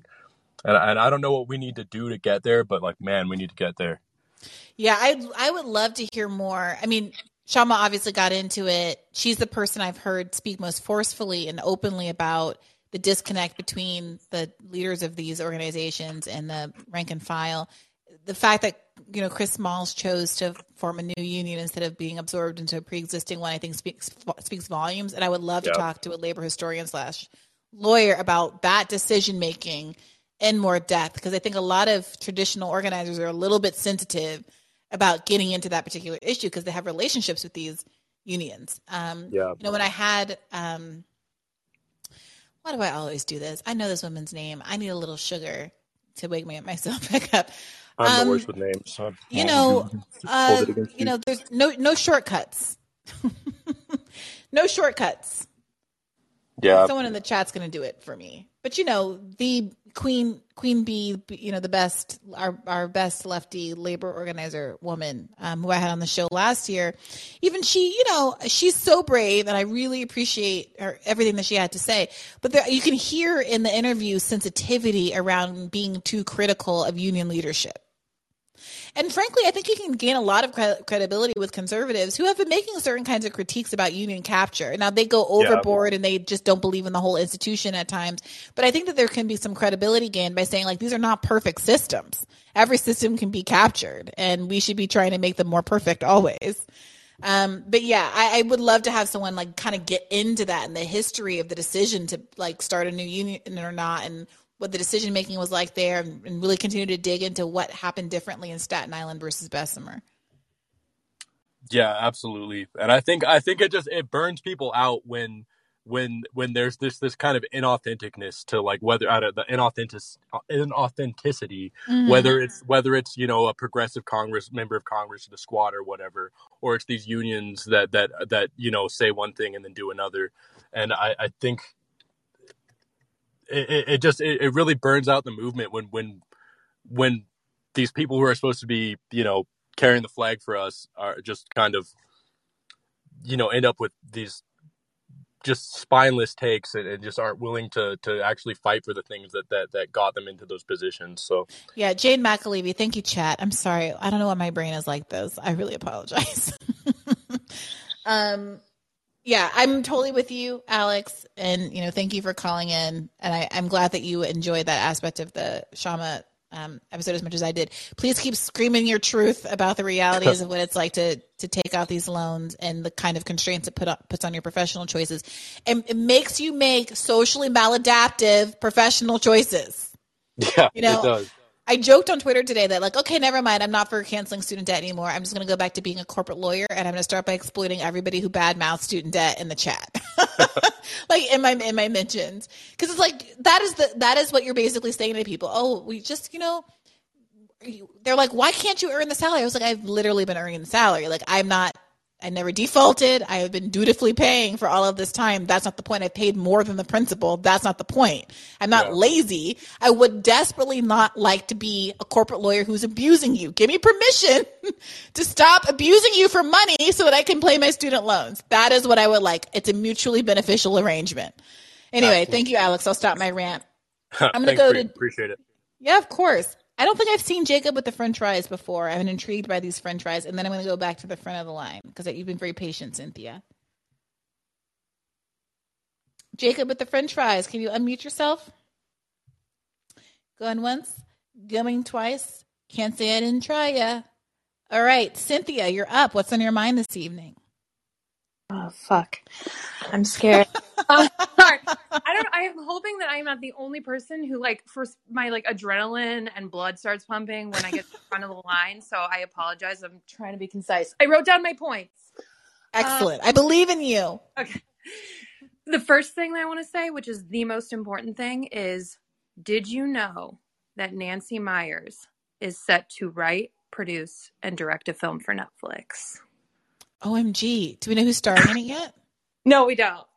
But I just wanted to send that to you because I know that you're a Nancy Meyers fan. Huge. You know what? Just the other day, I was watching some movie with some great, mature female star. And I was like, she needs to be in a Nancy Meyers movie. Who was it? First of all, they should put Susan Sarandon in one. Oh, yeah. Give her work. But it wasn't Susan Sarandon. I'll think of it. Okay. Thank you for hipping me to that. I will be continuing my Netflix subscription. And by that, I mean continuing to use my brother's Netflix subscription. I'm using my mom's. Okay, so interested in the Libs of TikTok fucking mess of a situation, the damn mess of the Libs of TikTok, which is to say, I feel like, and I forgot the specific point in the podcast that it was, but there was this point in the podcast that I thought was the most important one where you were just, and you kind of brought it up in the call-in too, about like, I'm sorry, that's my cat. Jesus. About like, how do you wage these kinds of critiques without being sucked into the, madness / hysteria of it all that then gives the other side the kind of fuel, like, and that was kind of what you brought up in the conversation. I think it was like last summer between Nathan and Glenn. Mm-hmm.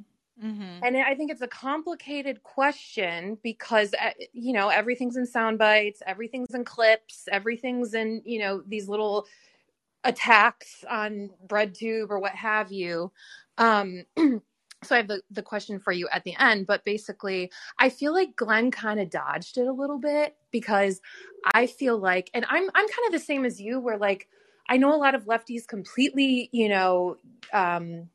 like give up a Taylor Lorenz, or they completely give up a Glenn Greenwald. And I still find a lot of value in both of them. Like, I think, especially like Glenn seems to be one of the few journalists that really talks about like animal rights and like factory farming too.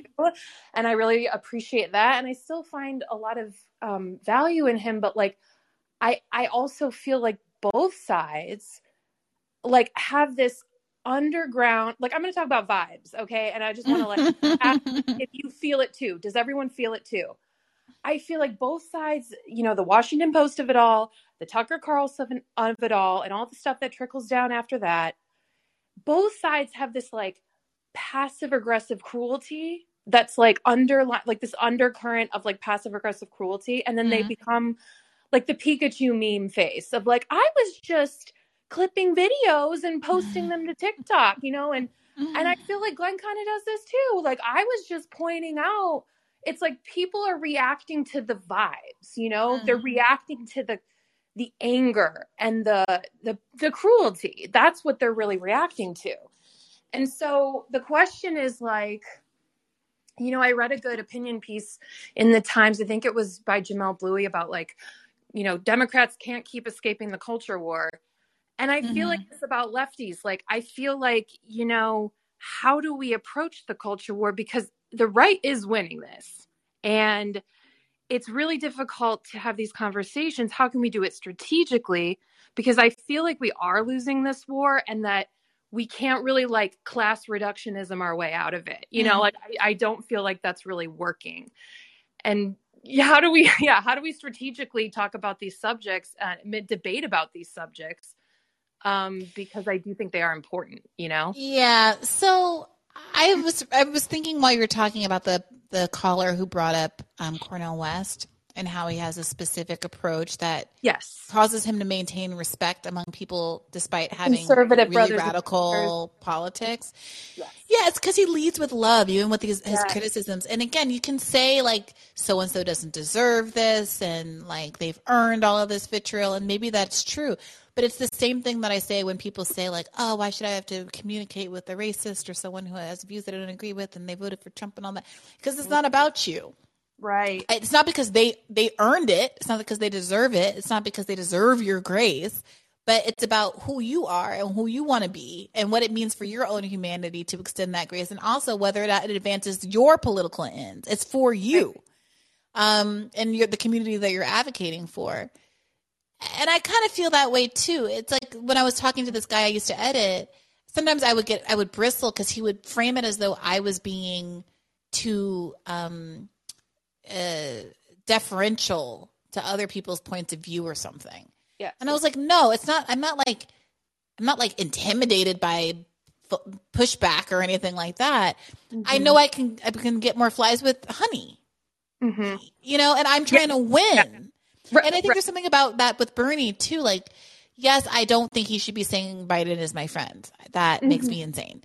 But I also do think that there's something to the fact that he does stay out of a lot of the muck. Yeah. I think there's a way to say, look, at the end of the day, I work with Biden and he's a colleague. But this isn't about my interpersonal relationship with him.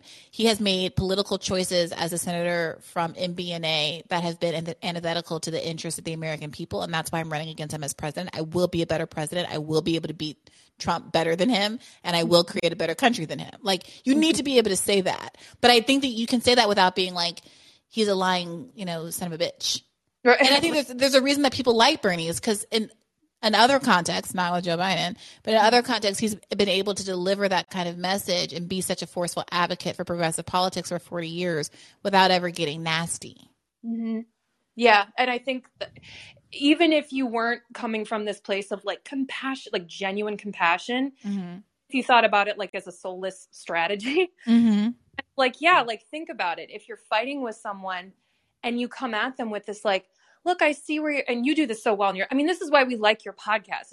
This is why I was so happy that you brought Glenn on, because I know that a lot of, lefties are like, he's a Republican and, Glenn. But like, I think it's like, it just seems like the battles just become like people, I mean, it sounds corny, but like people just like not talking to each other, going in their respective, like writing their little piece and then like doing their little YouTube video. And it's like, what if y'all came into a room?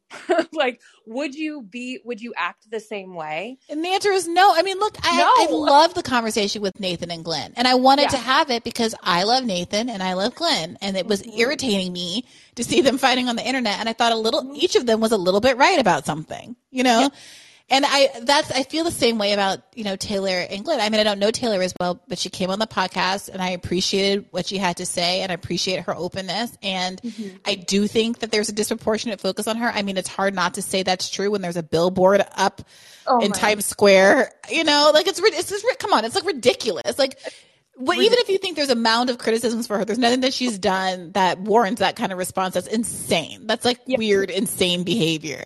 So, I know Glenn, and I know that Glenn is like the sweetest interpersonally. And if they got together, I think it could go really a long way to them coming to a mutual understanding. I just believe this in my heart. I wouldn't want to broker something like that so that Taylor gets dogpiled, and I wouldn't want to broker something like that to get Glenn, accuse Glenn of picking on young women and all of this stuff. It would be because I genuinely, in good faith, think that it would be beneficial for both parties. Now, whether I can convince everybody to come to the table is another story, but I'm working on it. Right. But thank you for that. And I just want to encourage us all to try. I mean, I know, again, you were wilding out on Twitter today. I was really enjoying it, but I know. I'm sorry. This is my pet issue. I had to troll today. Mama needed to troll. We all need to troll.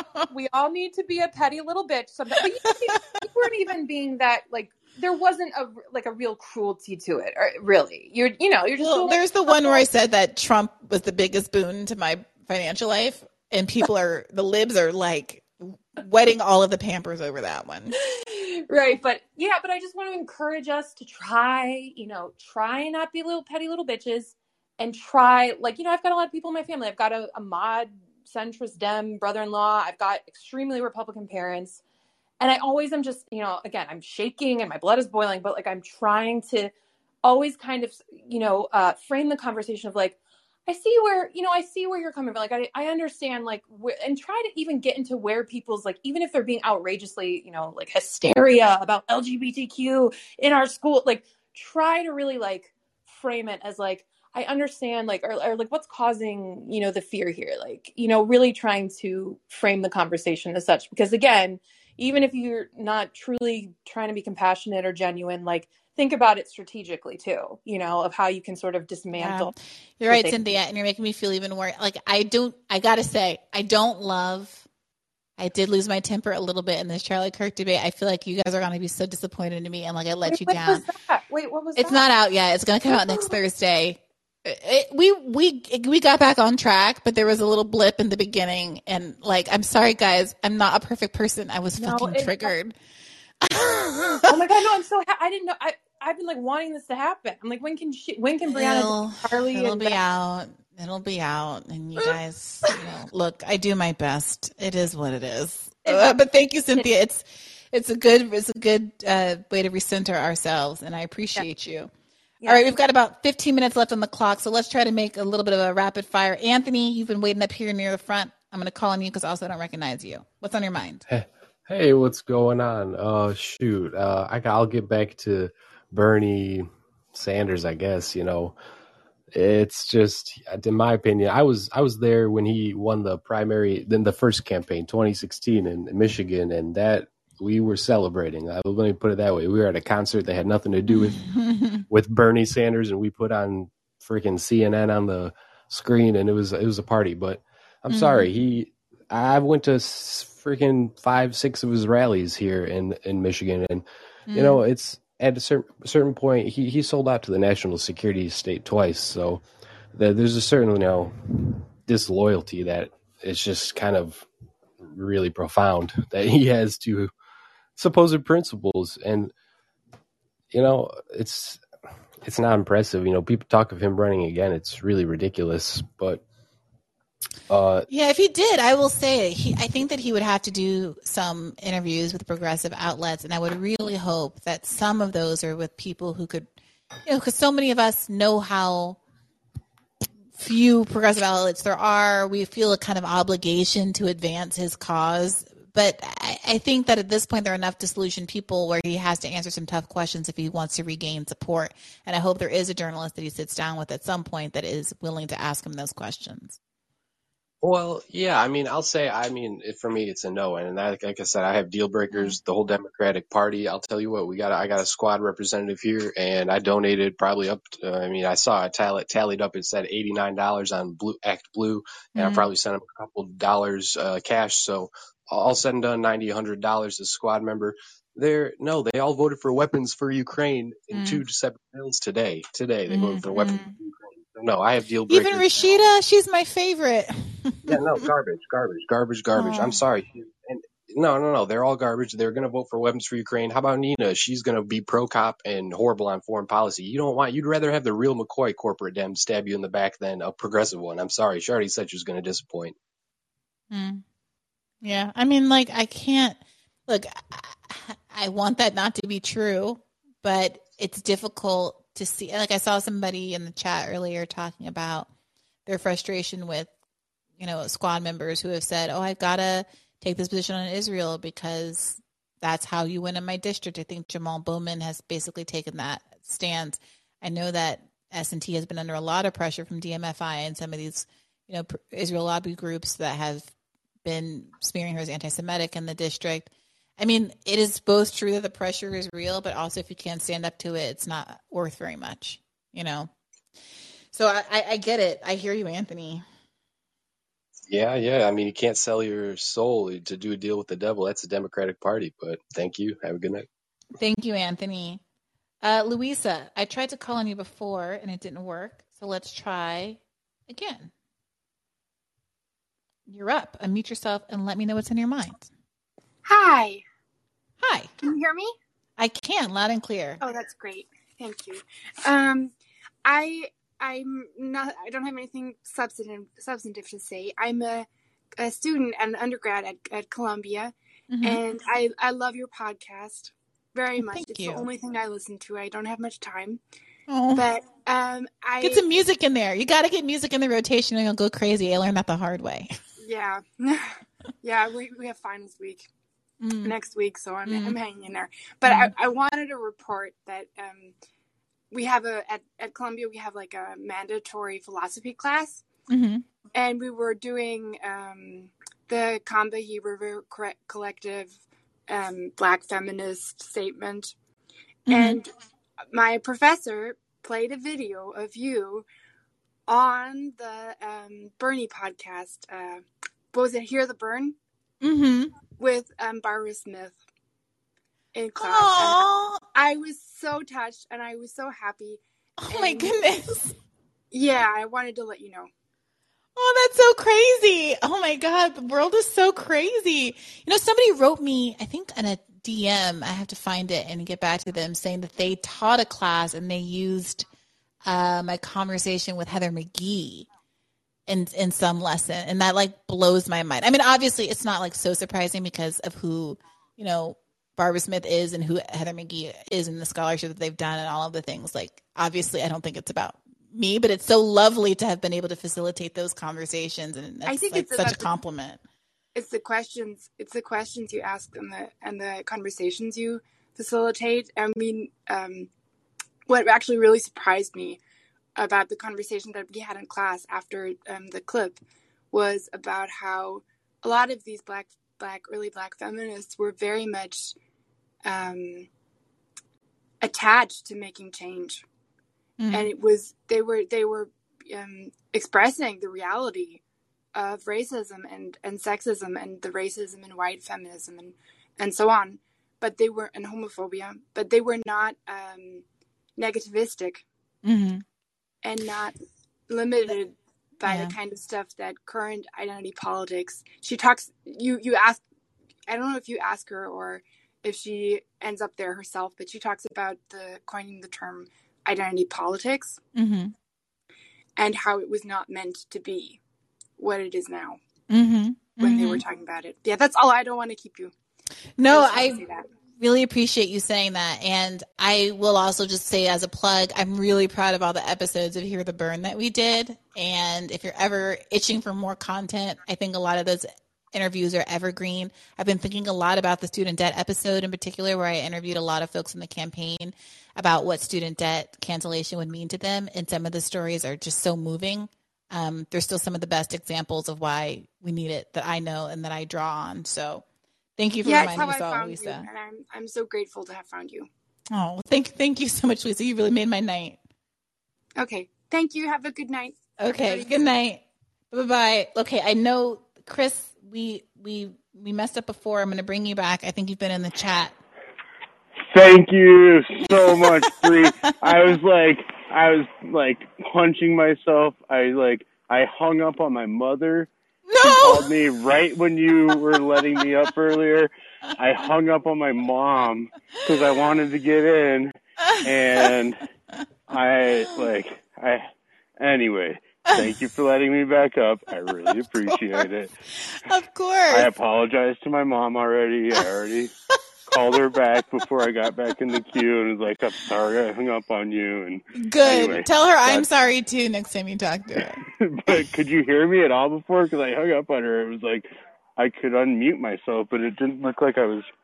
I couldn't. I couldn't hear you at all. But I'm glad we made it. The call-in app acts really weird sometimes. It's not perfected yet. I know they're working on it. Although I think it's gotten a lot smoother since a few months ago. It has gotten better for sure. Yeah.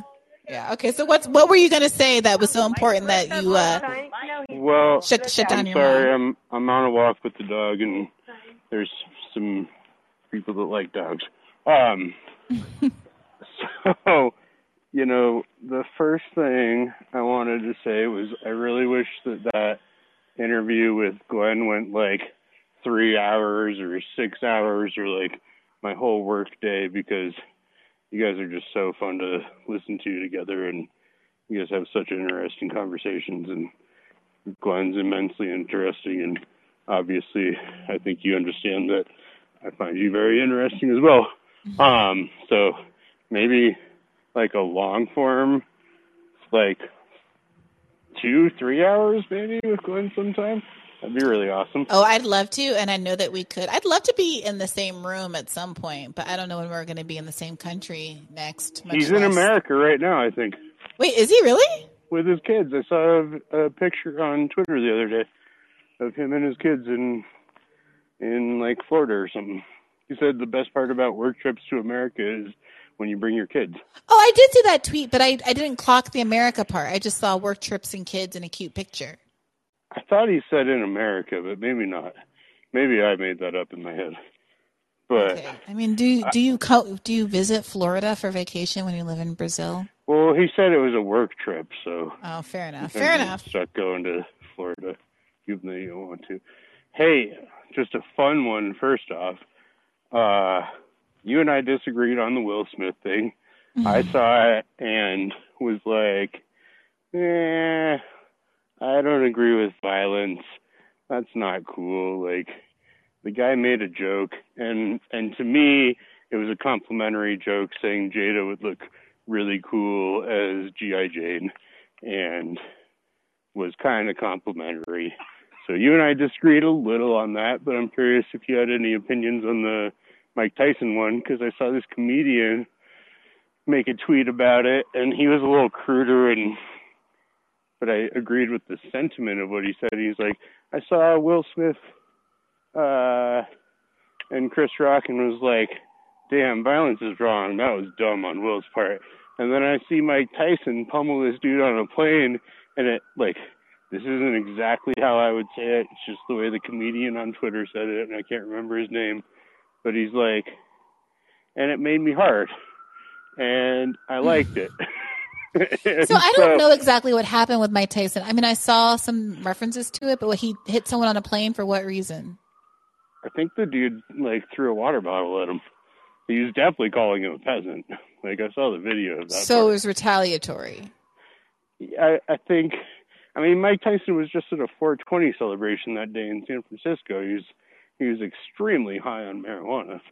And I mean, look, you have to, like, really be terrible to agitate somebody when they're that high. So my point about Will Smith was never that violence is good, and I gotta say it's a little frustrating to be saying the same nuanced thing over and over and over again. I and understand that. It's that I think that people who act like slapping someone is equivalent to like capital V violence. They're just overstating the case. And it can be the case that Will obviously shouldn't have hit Chris Rock, but also Chris Rock was being a pain in the ass. Like, it's just not that hard to hold those two thoughts in my head at the same time.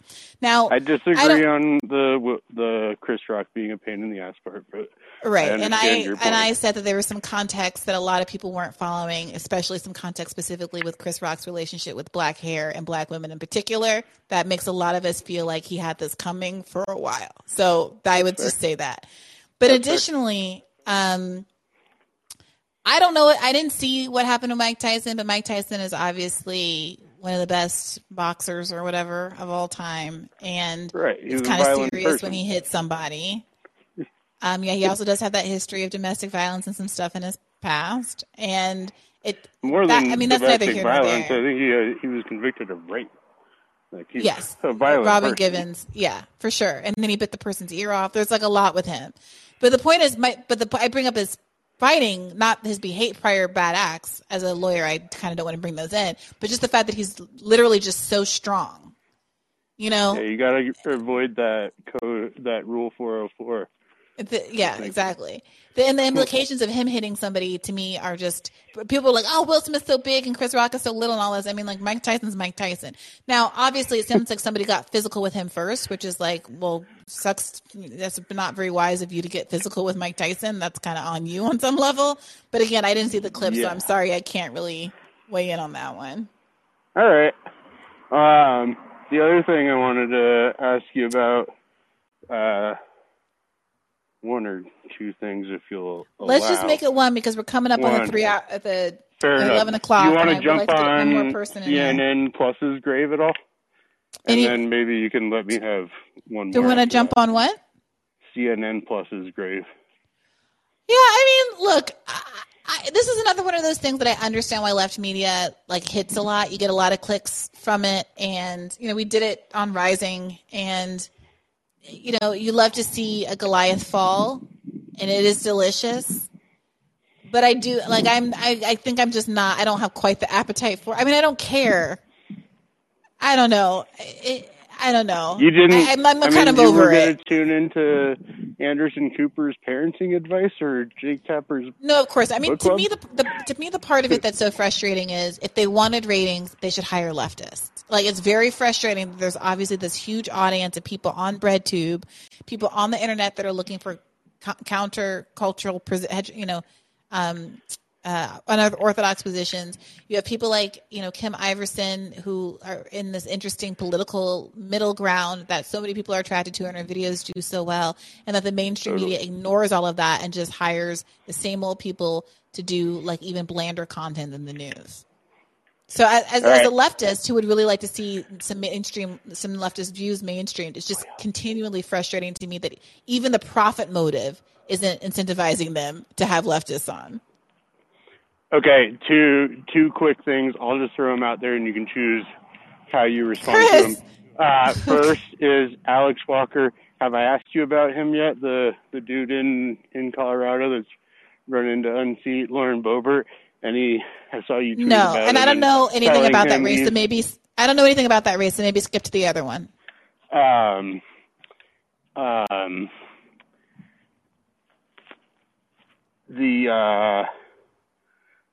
had it written down. What was it?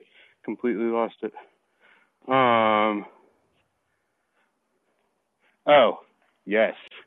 So, the Bernie campaign, which we've talked about a bit tonight, and I've been supremely interested on. I have not listened to your podcast yet with Ari. I'm keen to hear it. I've seen him running around. I saw him on Breaking Points the other day. But spill the beans. I mean, I think for me, the big thing that really upset me about the Bernie campaign, well, one of the big things, there's a lot in 2020 to be upset about, and the bending the knee to Bernie was a big thing, or to Joe rather, was a big thing. But like Zephyr T-Chat wrote that op-ed, and it flew for maybe half a day before the Bernie campaign came out and distanced themselves from Zephyr T-Chat when she enumerated many issues on where Joe Biden is plainly corrupt. And look, clearly Sirota was on that team. Yeah. There. Yeah, so I think we covered this ground a little bit, and I don't have a ton more to say about it, and I really would like to get just a couple more callers in that haven't had an opportunity to call. And this is your third or fourth question, Chris. So I'm going to say I don't have any more tea to spill, but thank you so much for calling in. I'm glad we were able to get you in here. All right. We want to hear it. I really don't have anything else to say that I didn't say already. All right. Take care. Thank you. Okay. Reverend Edmund, say your piece. Rev, you there? Okay. Lance, say your piece. Can you unmute yourself, Lance? Ladybug Lance? All right. Great. Don't say I didn't try. Hello, okay. am I here? There you go. Yeah. What's on your mind tonight, Lance? I'll quit the platitudes. You're great. You're the best at this stuff. And there's a lot of great people, but you're like at the top of the heap. You're just a little too nice sometimes to people. Okay, you don't need plaudits. You don't need plaudits right now. You need succinctness, right? So, Nina versus hit me. Yeah. When I hear Thomas Savant, and then I hear Nina Turner talk, to me, not to make a direct comparison, but it's like listening to Martin Luther King and then listening to Reverend Matt. I just don't get it. She's like a more refined AOC, where she could talk gobbledygook for a long time and tell you how it's going to take years and decades for something to happen. Okay, that's my take on that whole thing. And one thing about the small donation thing, I call it the blah blah. Right? There's a lot of stuff that was really wrong in the I feel like I'm weirdly hearing you, Lance, and Chris at the same time. Is anyone else hearing that? Am I talking to myself? Yeah, I'm hearing you. Yeah. You're hearing me? Let me hit hang up. This happened on Aaron Matei's podcast the other day. Let me jump out. I apologize. No worries. That's hilarious. Thanks, Chris. Okay, keep going, Lance. Yeah. So there's a lot of progressive lobbyists, right? They're not all just corporate sons of guns. Now, they're not all great. Like you have the teachers union, right? They're a pretty strong lobby. I'm not pleased with the corporatization of it, blah, blah, blah. There's environmental lobbyists, really strong. They have good lawyers. They're winning stuff in court. So there's good lobbyists, right? They're not all horrible. But they all like in the American money President. that they take. Like in the movie The American President with Annette Bening. Right. But But the point I'm making though is that but all that money that they spend, it's attached to a cause. It gets stuff accomplished. What I call the small donation thing going, and I have to say that the people that like AOC and Bernie people and all the people that are around it, and you too, but you're not one of them, but are really smart too. So if I thought of it, they probably did too. I call it the blob lobby. You take 1 million donations from $100 each. You don't owe any of them anything. Just a general, I'm a good guy. That money isn't bundled. That's why there's bundlers. 10,000 times 10, it's 100,000. Now we're going to listen to your cause, what you want. That's why people bundle, not just to be a nice guy. Mm-hmm. So if people took all their hundreds of dollars and said, well, let's make sure we have at least 1,000 people that are going to pool with the other 990 people for $100 each. So now that $100,000 is going to be for workers' rights. And then the next 1,000, you know what I'm saying? Mm-hmm. So a couple of things. $100 small donations, that means that you don't owe anybody anything because you owe everybody everything. You own the whole agenda. And that's why I think it's a scam. I think it's not just an unintended consequence. I think they know this and I think they like it that way. Okay? And the other thing. Go ahead. Go ahead. And the other thing about electoral politics. Go ahead. I don't know. I'm just trying to talk fast and get all my points. No, I was just going to say that I know that at one point, like Cenk Uygur tried to put together a PAC, like a progressive PAC. There have been efforts to kind of like put together a pool of money to incentivize what's her face, that Republican woman from Maine to vote against Judge Kavanaugh. there have been these efforts to like try to bundle money to incentivize people to do this, that, the other from a leftist perspective. And I don't know that any have been successful. It doesn't have to be that complicated. In other words, it could say, hey, if you're into this cause, boom, here's our petition. You know how you do petitions. It's got to be only a paragraph long. Boom, sign up. Boom, there's that 100,000. We all, subscribe to that. It doesn't have to be complicated. It doesn't have to be hierarchical. And it doesn't have to be about like movements to get some guy where you have dark money and you're fighting to get Kavanaugh and you're going to get people to the, no. We want this right. We want this law, HR 463, specific things that we want done. And I'll tell you something. When I first got involved with the left, it was with NYPIRG, which was, of course, started by Ralph Nader. And it was brilliant. I have so many disillusions about the left, and it's too bad because I started out on the right foot with NYPIRG, because you go to the door with getting donations, but you have a specific petition about a specific law. And sometimes you had, regional petitions. So if you're doing something about like Lake Erie and you're in Buffalo, you're going to have that. If it's something about the Hudson River, you're going to have the petition about that if you're over towards Albany. And it was just brilliant. And it was direct. And people said, wow, these people are not just asking for money. They're asking for my petition. And we're really getting stuff done. Of course, Ralph Nader, why wouldn't it be great? And so the other thing, too, about like the 60s, I have to make one last point. And again, I want to get your thoughts on all this. But electoral politics versus direct action. I'm a geezer. Okay? I'm a boomer.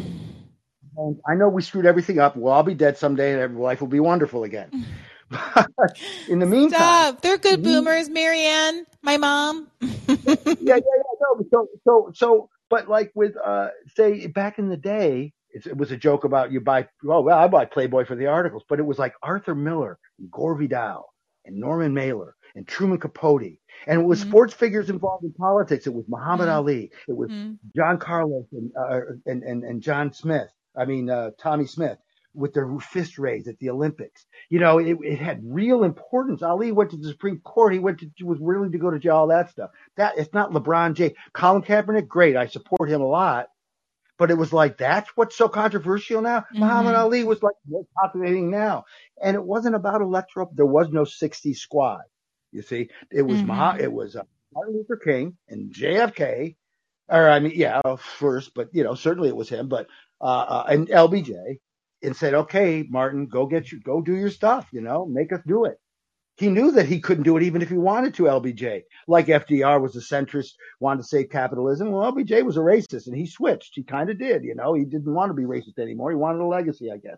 But, so he did real. Once he decided to get behind the civil rights and stuff, but he knew he couldn't just do it by the stroke. And how was he going to get these people that he had to grab their lapels? It wasn't just because of him. It was because there was enough pressure from, Martin Luther King, so organized they were. But there was no squad of the 60s that was like, yeah, man, it was Tom Hayden and it was Abby Hoffman. No, they were outside the system, just shaking things up.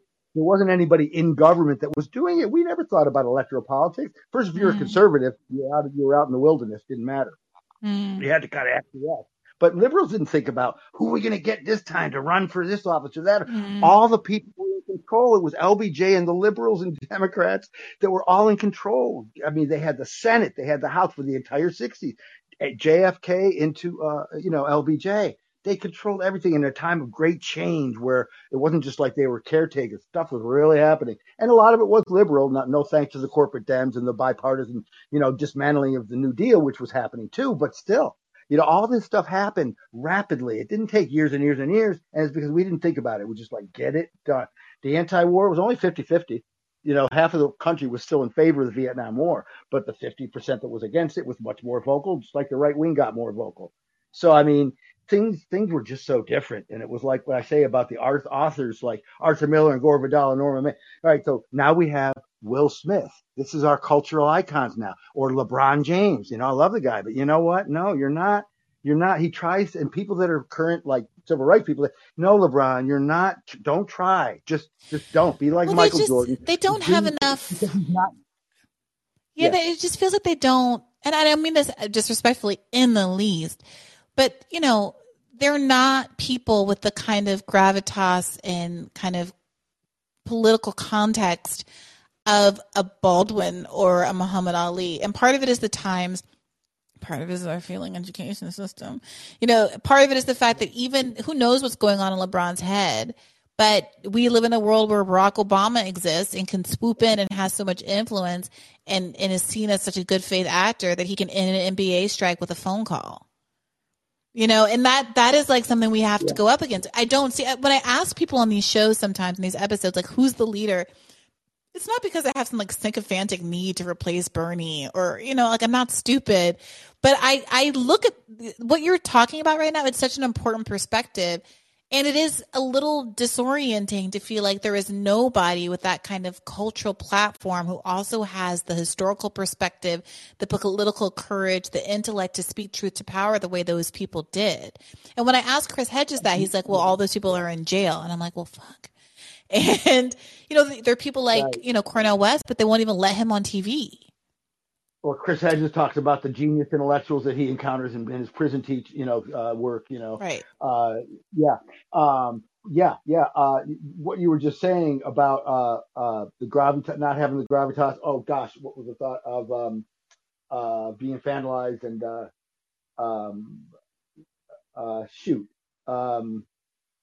but yeah, they don't have the context, and it's just crazy. The Will Smith thing, so maybe this was the point I was going to make, is what Jim Carrey was talking about was that we always are going to be, you know, culture leads politics. More people vote for American Idol and know the names than they do the people running for office in their state, or, you know, who the vice president is in terms of voting. So it's always been the case, right, that like whether it's Arthur Miller and Gore Vidal or whether it's Will Smith. But what Jim Carrey said when he said, we're not the cool club anymore. He was talking about this silence instead of any boos or like hisses or at least grumblings. It was nothing like that. Doesn't mean you have to boo, but like, you know, that kind of mumble under the breath. It's like, that's not cool. None of that.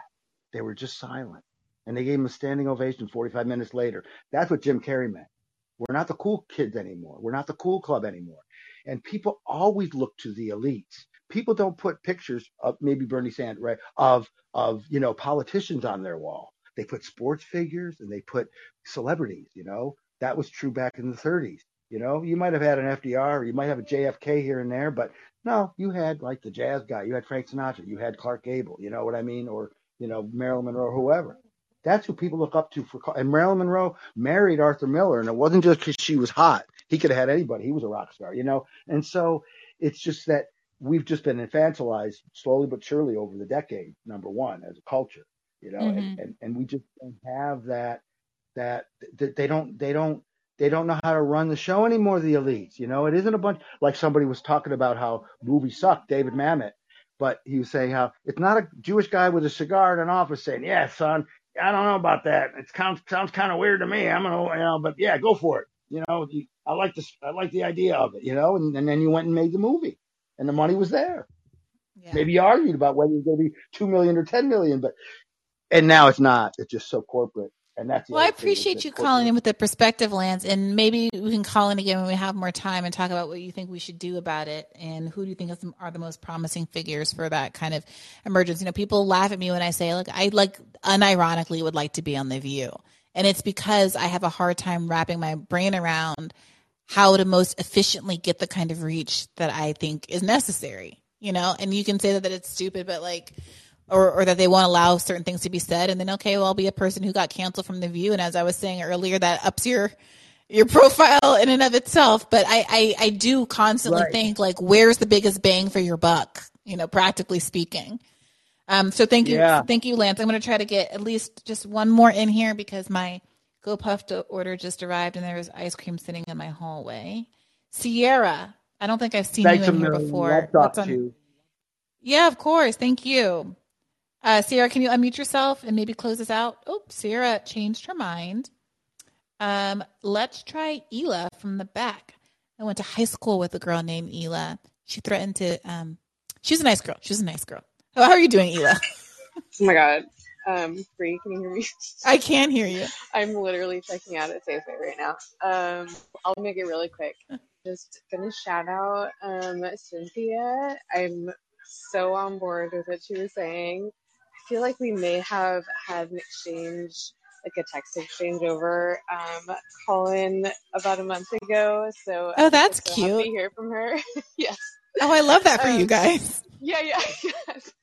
But yeah, I just super on board with trying to approach people super level-headed and trying to remind ourselves that we're trying to coalition build and not make the left like totally smelly and odious. And I had an exchange at work today that reminded me of that. So that's it. Yeah. Thanks for taking my call. Thank you for calling in.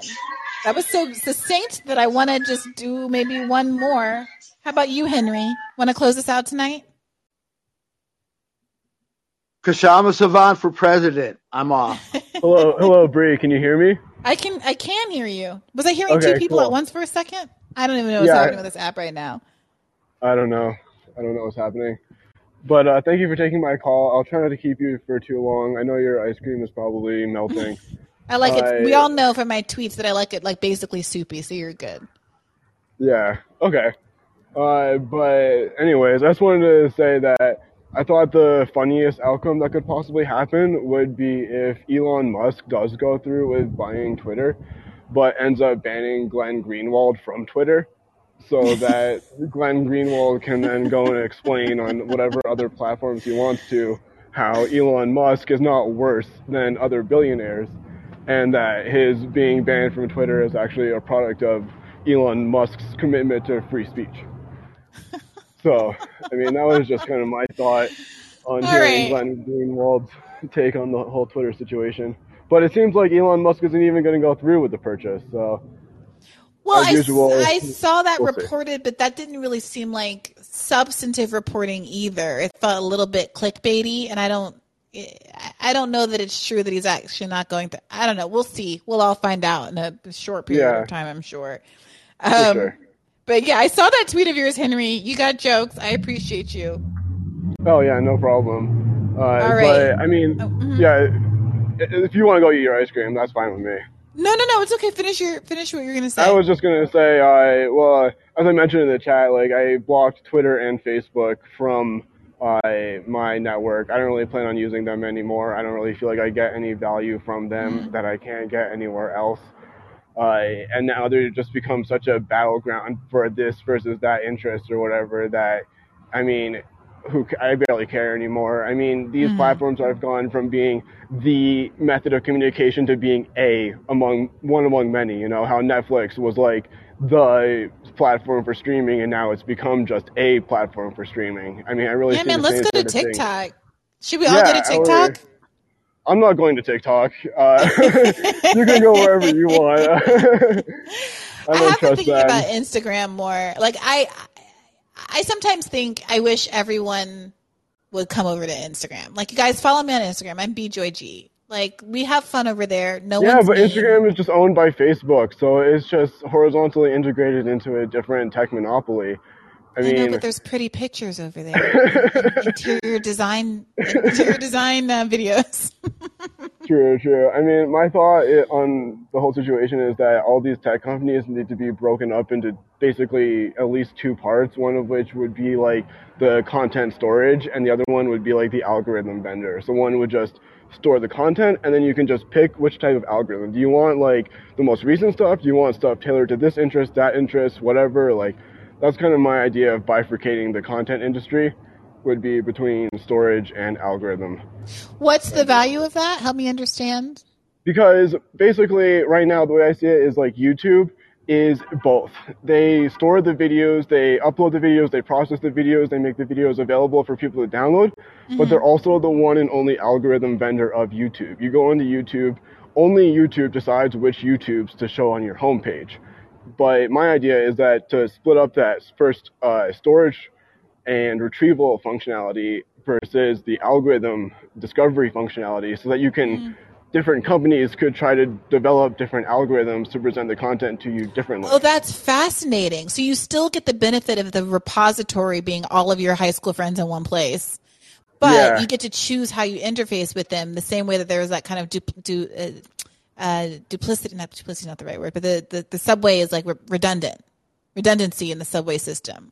Like, because all of the lines were competing against each other, so that's why you have all of like the same way you can get to, like, multiple ways you can get to Brooklyn. You know what I mean? Sort of. It's like it's like you'd have all the same videos on YouTube, but if you want to go to a different like search engine of YouTube or something like that, like if you wanted to sort by like recency or like this kind of relevancy, that kind of relevancy, like my idea is that you would have like different algorithm suppliers that if you want like this type of algorithm or that type of algorithm, you know, just make it a little more transparent, because like right now it's like there's just one algorithm to access all of that content. I kind of love that. Let me ask, I've been trying to get Zephyr back on. I think she's really busy. It might just be Matt Stoller, but I'm going to ask one of these tech platform speech expert types, maybe Evan Greer maybe might come back. If you have other suggestions of good tech folks to have this kind of conversation with, I think that's fascinating, Henry. Thank you. Yeah, and my other thought is that no matter what you do, at the end of the day, under capitalism, these platforms all have their primary motive of generating revenue. And the way that they as I put this in my comment, like the way that they generate the revenue is by selling ads. The way they sell the ads is by provoking emotion. The way they are getting viewers, and the way they get viewers is by provoking emotion. The emotion that is most easy to provoke is anger. So all these platforms really have the biggest incentive to promote anger in their viewers or users or whatever. So they're really like kind of incentivized to do the exact sort of thing that leads to violence in a way. Yeah, for sure. And you know, for those of you who are newer comers to Bad Faith, we did an episode with Zephyr and Glenn about a year ago that touched on all of these issues, because we were all talking about this post 1/6 and what to do because Trump had just been kicked off Twitter. And it's a really good conversation. I re-listened to it before I had Glenn back on, and I was like, oh yeah, this was a great conversation. So it's on YouTube in clips, and I think it was a premium one. You can subscribe and get it. Maybe I'll unlock it. But thanks for the reminder, Henry. That's like, no problem. I'm going to give some thought to that. Okay, she's cool. so great. Zephyr Teachout, she's my fave, man. I'm a New Yorker, and so I wanted her for governor and all that. Are you gonna just briefly? I know, Bree. I'm sorry. Who am I hearing right now? But how is this happening? This is Lance again. I don't know how you didn't get me off the thing, but I'm going to shut up in 2 seconds. But are you going to be on Instagram tonight? I'd love to give you my take of who I see, as you were suggesting, who to pick up the mantle. I have a really good one. It's going to give you a big laugh. As part of who pick up the mantle on the left. You were a little bit in and out. But you don't have time now to talk about it. You're a little bit in and out now. You said something about Instagram. You guys, you can send me messages. I just want to be really honest with you. I'm overwhelmed, and I will not be looking at anything. I've been traveling all week. I'm very depleted from Charlie Kirk. I'm going to eat my ice cream. I'm going to watch TV, and I promise you I'm not checking any emails or responding to my mother or anybody else. But I appreciate all of you. Thank you so much, Henry. I'm going to try to just force mute you all because I don't even know what's happening right now. I want to give my usual plug to clip episodes. Sorry about that. And so you can push them on social media. You can clip them, download them into the like video little format with little words on the bottom.